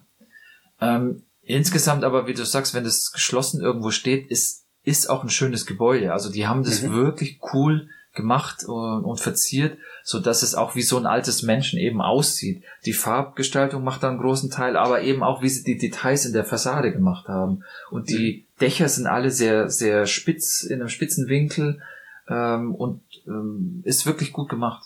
Sieht schön aus. Es erinnert von der Farbgebung halt hauptsächlich durch das Olivgrün ein bisschen an den alten Angelladen. Mhm. Ja, okay. Ist auch ein bisschen rustikal. Ja, gut, aber durch die vielen spitzen Winkel und das Schwarz, was hier noch ist, und die Spitzen überall noch oben drauf. Es ist schon ein bisschen anders, ja. Ja, auf der Vorderseite sind auch an manchen Ecken noch diese, ich weiß nicht, wie die heißen, diese Wasserspeier, die Frösche. Ja, in dem Fall sind es Frösche, aber die halt die da Gargoyles und so. Gargoyles, ja. Genau. Die halt da noch so als Verzierung mit dran sind. Und das sind schon viele Details, die dem Ganzen so einen altertümlichen Touch dann eben noch geben. Also haben sie schön gemacht, und das Bauen macht auch Spaß, weil viele Sachen auch, also erstmal wegen den technischen Elementen, wo sich was bewegt, ist immer noch mal schön, sowas, was halt komplex ist beim Bauen. Zum Beispiel dieses Fenster, dieses Durchscheinende, was aus durchscheinenden Bausteinen mit einem schönen abwechselnden Muster gebaut ist, ist auch ein schöner Effekt. Die Dächer sind auch ganz witzig. Das ist auch meistens sehr langweilig, wie die Dächer gemacht sind, aber hier ist es eigentlich ganz cool gemacht. Ja. Und weil die halt auch wirklich gut passen. Also es ist auch immer. Aber mir sind ein paar Bautechniken aufgefallen, die sind schon mal im Lebkuchenhaus ähnlich hatten. Ja. Wie gerade das Fenster, das du erwähnt hast, und die Dächer, ne? Die sind ähnlich. Ja, das stimmt. Und auch der Aufzug ist dann halt auch nochmal spannend. Und es gibt die Möglichkeit, den auch noch zu motorisieren. Das heißt, das hast du gemacht, ja. Ja, genau. Also wenn du das entsprechende Set hast, kannst du den Motor direkt anbauen. Das ist schon vorgesehen, das ist schon ein Anschlussteil quasi mit dabei. Und dann kannst den laufen lassen, sodass der Aufzug halt automatisch bedient wird. Und den kann man auch noch mit einer App steuern, sodass du halt sagen kannst, was passieren soll. Also ob er nur hochfahren soll oder einen ganzen Zyklus machen soll oder wieder runterfahren, kannst du über die App steuern, finde ich witzig. Das ist auch das erste Set, was ich habe, wo diese Funktion unterstützt. Es gibt für ein paar Sets, dass du quasi diesen Motor über Bluetooth steuerst, und dann hast du in der App eben eine Oberfläche, die ist dann eine Oberfläche für das Menschen. Also die ist nicht für den Motor, sondern ist wirklich das Menschen abgebildet, und dann drückst du nicht irgendwie Motor Rechtslauf, und damit was passiert, sondern du sagst dann wirklich Aufzug nach oben oder so. Und das ist schon cool und bietet da noch eine Atmosphäre mit Sounduntermalung noch dazu. Also wenn dann der Aufzug runterfällt, dann hörst du halt Schreie. Das ist schon witzig gemacht. Also ich kenne, wie gesagt, bisher nur das, aber da hat's mich echt überrascht. Ja. Der Motor ist nicht billig, ne? Der Motor ist nicht billig, aber den kann man ja dann für andere Sets auch verwenden. Ja, also okay. der ist, Und ich habe auch schon gehört, dass man muss ein bisschen gucken. Es gibt Sets, die sind günstiger, als wenn man sich, also wo der Motor mit drin ist, als der Motor einzeln mit den Elementen. Da ist er unglaublich teuer, ja. Also lieber gucken, wo er mit drin ist, und dann die Teile voll für was anderes verwenden. Ja, also absolute Empfehlung, kann man eigentlich nichts dagegen sagen. Ist halt teuer, aber jetzt nicht überteuert für das, was man kriegt. Aber es ist schon eins von den teuersten Sets, die sie im Grunde haben im Moment. Wir hatten uns das ursprünglich als Halloween-Deko gekauft. Okay. Na gut. Von Lego gibt's bestimmt wieder mehr. Ich habe da noch mehr in der Pipeline, das ich gebaut habe. Aber dann mal in der nächsten Folge. Jetzt gibt's erstmal... Wir könnten auch mal ein Set, also ein Lego, was vorstellen, was wir selber gebaut haben. Quasi. Nee, das willst du nicht sehen. Nein, doch, den Spock. Ach, den? Aber wie soll man das machen, wenn man den nicht zeigen kann? Man kann es theoretisch, also so was Technik angeht, musst du, glaube ich, da was machen, weil da kenne ich mich nicht so aus, aber du für die Podcast-Player. Also die das können ist aus einer Kapitel- bestimmten Bilder Marke einblenden. als Kapitel so rein, aber ich habe noch nicht mal so richtig kapiert, wie das mit den Kapiteln funktioniert. Okay. Weil das ist auch nicht so einfach, weil sobald du dein MP3 bearbeitest, macht das alles am Arsch. Das können wir uns mal überlegen. Wir können es ja auch als Link irgendwo dann mitgeben, dass man es bei uns auf der Webseite sehen kann. Ja, das sowieso. Also Mal schauen. man kann jetzt Sachen hochladen und dann verlinken, so direkt als Dingens. Shownote? Ja. Okay, zum Schluss gibt's noch ein bisschen Musik. Und zwar habe ich dich gezwungen, ein paar Sachen mit Probe zu hören. Gezwungen. Ja, ich weiß nicht, wie freiwillig du das gemacht hast. Kannst du ja gleich sagen. Also das erste ist Ferris MC. Erste Frage an dich. Ferris MC. Kennst du den? Ja, aber eben aus seiner Hip-Hop-Zeit. Ah, okay, ja. Der macht nämlich schon seit 95 Hip-Hop. Und dann zwischendurch ein bisschen was anderes. Jetzt ist er im Punk-Rap gelandet. Ja, er war bei Deichkind eine Zeit lang, 2008 bis 18, war Mitglied von Deichkind. Dann ist er da quasi, also hat Schluss gemacht mit Deichkind und hat sich wieder mehr dem Hip-Hop verschrieben. Hat ein Album, ich glaube 18 rausgebracht. Wahrscheinlich nie wieder vielleicht. Das kann ich aber nicht empfehlen. Da ist er wieder zu seinen Ursprüngen ein bisschen so zurück. Ist aber ein sehr langweiliges Album. Und dann hat er sich mit den Leuten von Swiss und die anderen zusammengetan. Über die habe ich ja hier auch schon ein paar Mal geredet. Das ist ja eine Band, die ich sehr mag. Und die auch so in den Punk-Rap geht.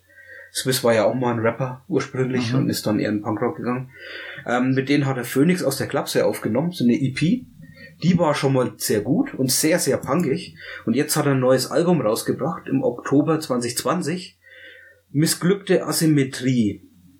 Asymmetrie war ein Album, was sein zweites Album, das er zu seinen Rap-Zeiten in den 90ern rausgebracht hat und jetzt eben als Anspielung darauf sein neuestes Missglückte Asymmetrie. Es sind 12 Songs und sind wieder ähnlich punkig wie das Phoenix aus der Klapse.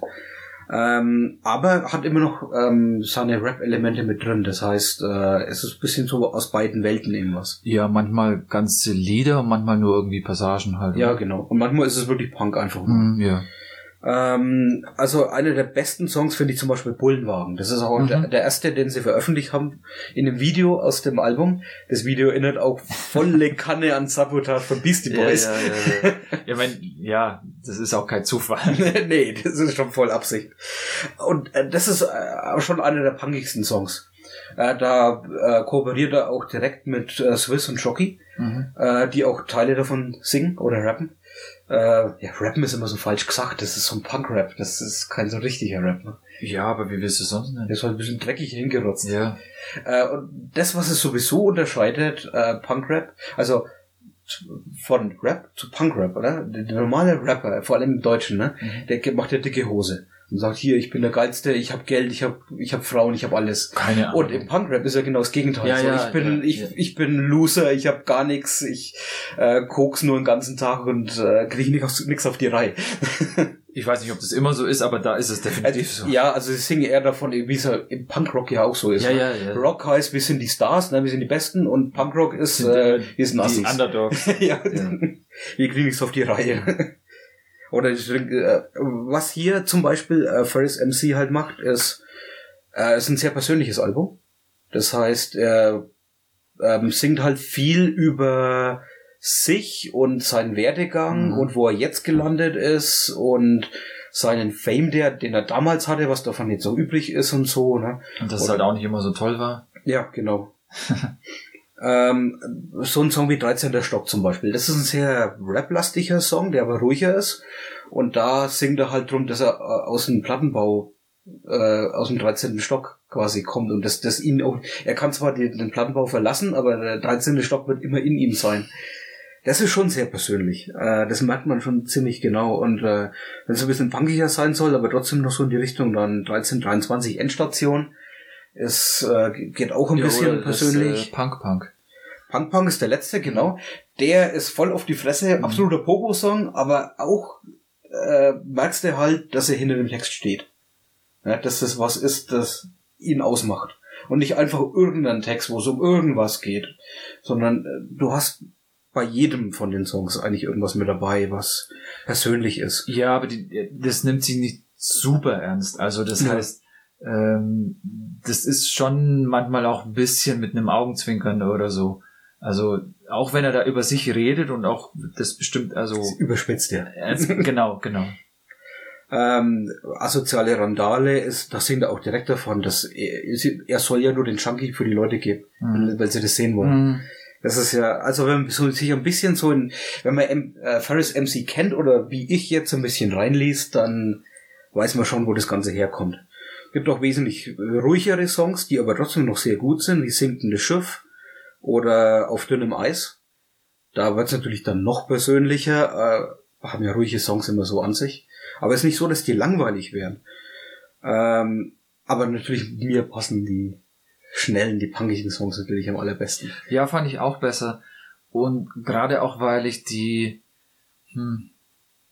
also vielleicht, wie du es gesagt hast, du hast dich auch ein bisschen damit beschäftigt und dann ist es vielleicht auch ganz interessant, was er damit auch aufarbeitet.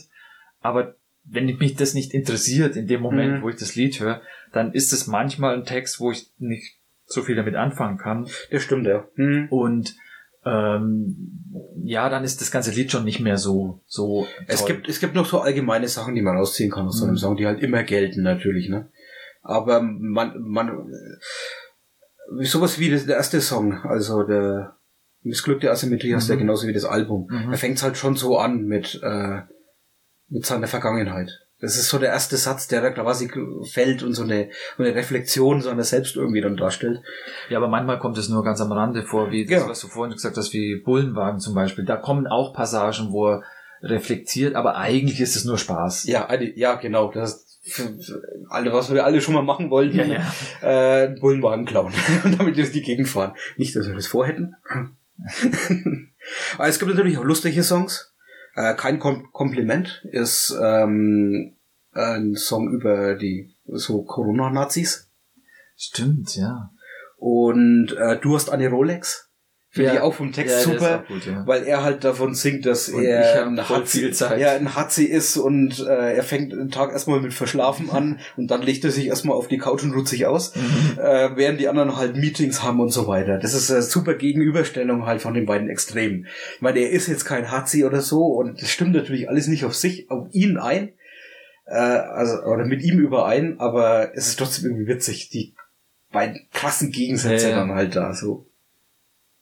Also mir macht das Album total viel Spaß. Ich habe vorher ein paar Videos geguckt und die waren dann, glaube ich, auch von dem vorherigen Album, dieses Wahrscheinlich nie wieder vielleicht, die halt recht langweilig waren. Und da habe ich mir schon gedacht, nee, jetzt kommt hier das neue Album, da sind bestimmt Songs davon drauf und so, von den neuen Videos. Also ich habe das so vor mir hingeschoben. Und dann habe ich es mir doch mal angehört und ich muss sagen, es ist kein einziger schlechter Song drauf. Also von daher absolute Empfehlung. Jeder, der Punk mag, sowieso mal reinhören. Jeder, der Ferris MC von früher kennt, ja, mal halt gucken, ob halt das passt. Ja, ist schwer zu sagen. Ja, da muss man halt offen sein, dass man überhaupt andere Sachen zulässt. Und dann, warum denn nicht? Natürlich. Und jeder, der halt sowas wie Swiss kennt und mag. Ja, genau. Der absolute Empfehlung, weil das ist direkt, der hat es ja mit denen zusammen aufgenommen. Also, und du hörst auch raus, dass es die Band ist.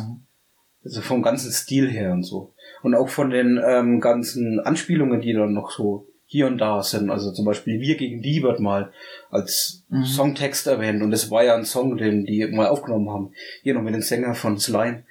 Und da gibt's halt auch noch ein paar so Insider dann noch zu entdecken. Aber jeder, der Swiss mag, auf jeden Fall Ferris MC reinhören. Und dann habe ich noch was anderes, und zwar Scarlett, Obey the Queen. Das ist eine Schwedin und die hat ihr Debütalbum im November rausgebracht. Es geht stark Richtung Metal oder Alternative Metal, würde ich mal sagen. Ja. Ich würde es mal vergleichen am ehesten mit Marilyn Manson und vielleicht sowas wie Butcher Babies, wobei die ein bisschen härter waren. Die kenne ich nicht.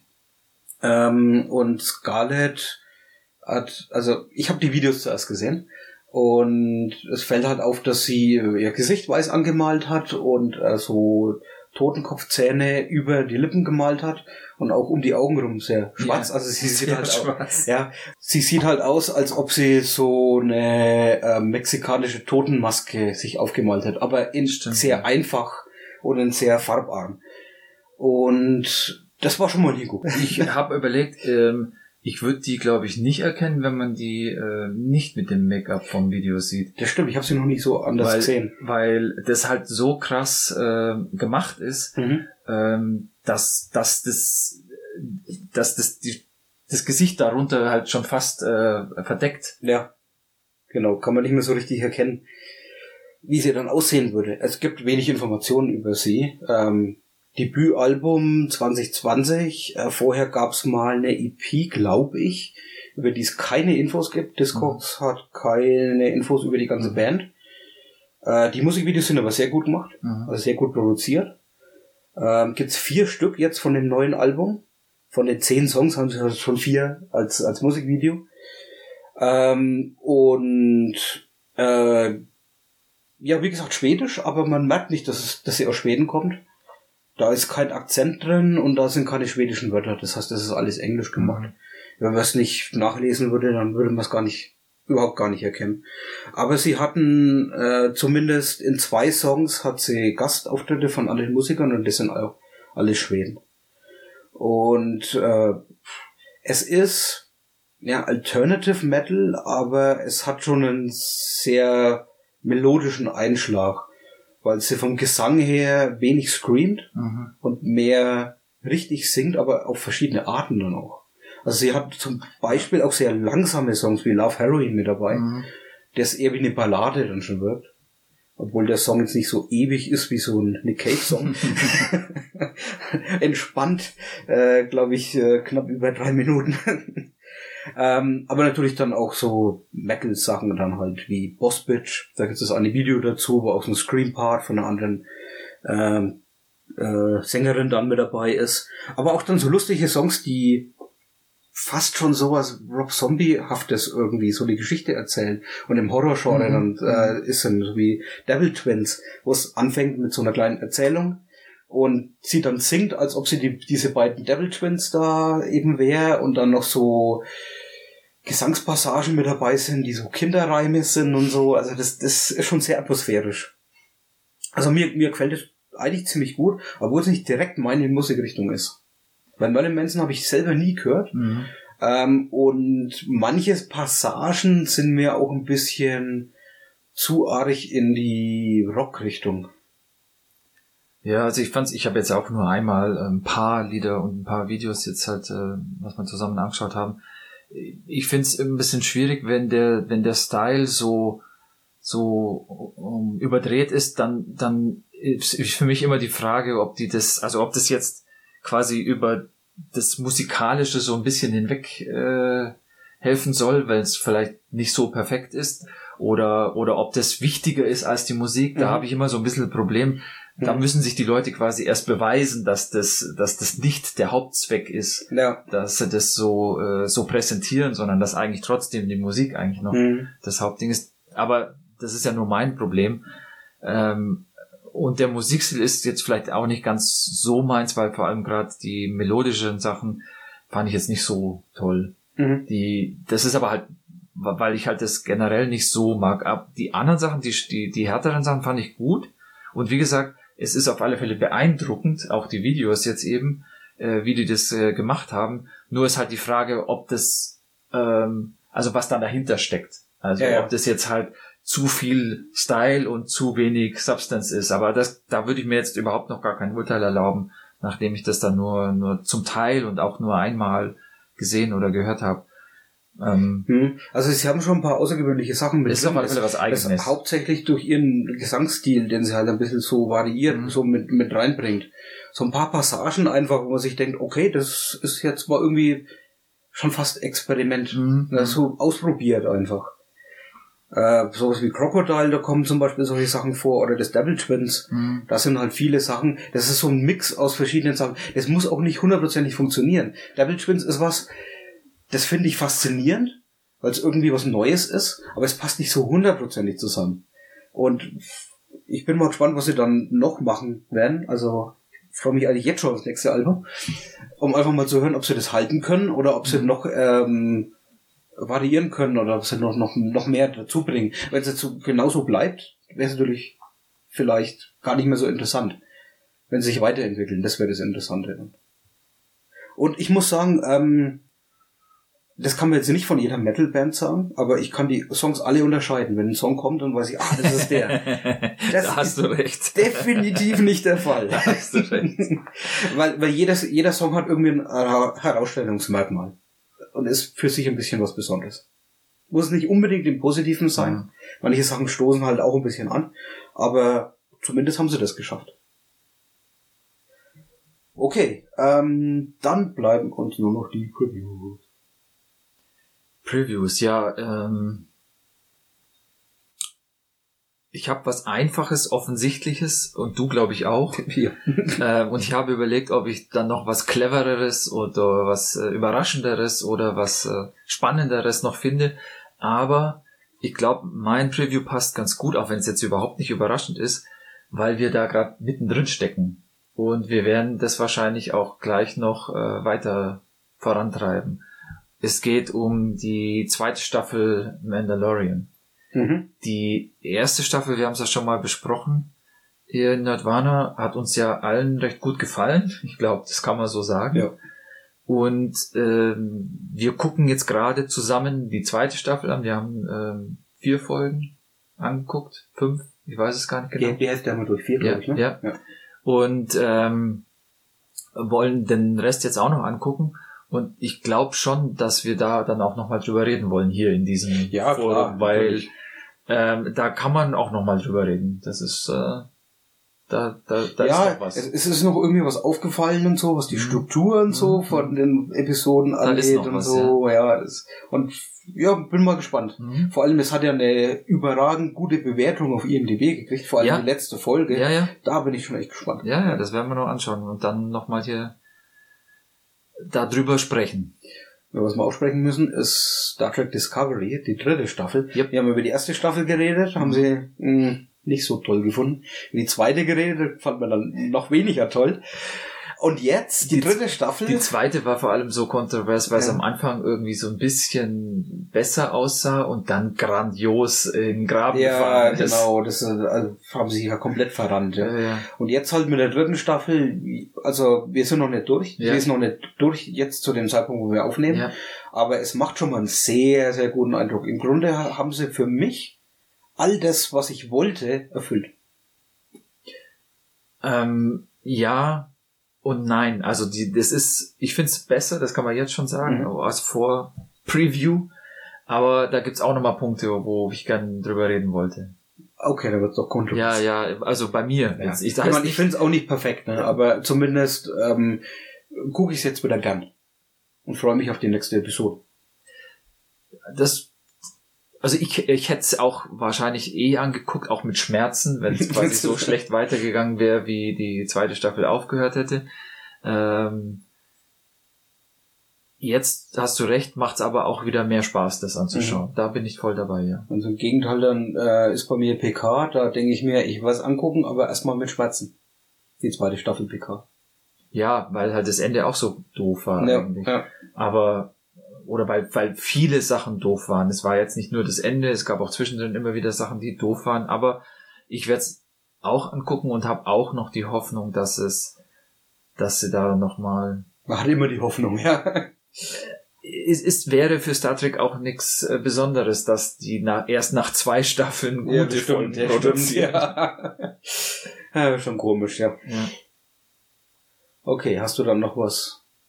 Hast du eben angedeutet? Nee. Also hast du nicht. Das ist es ja. Ich habe versucht, aber... Das reicht doch. Okay. Dann müssen wir jetzt hier Schluss machen, weil wir müssen weiter Mandalorian gucken und Discovery. Das heißt, sobald wir da fertig sind, melden wir uns wieder. Oder wann wir Lust haben. Genau. So wie immer. Jo. Bis dahin. Tschüss. Tschüss.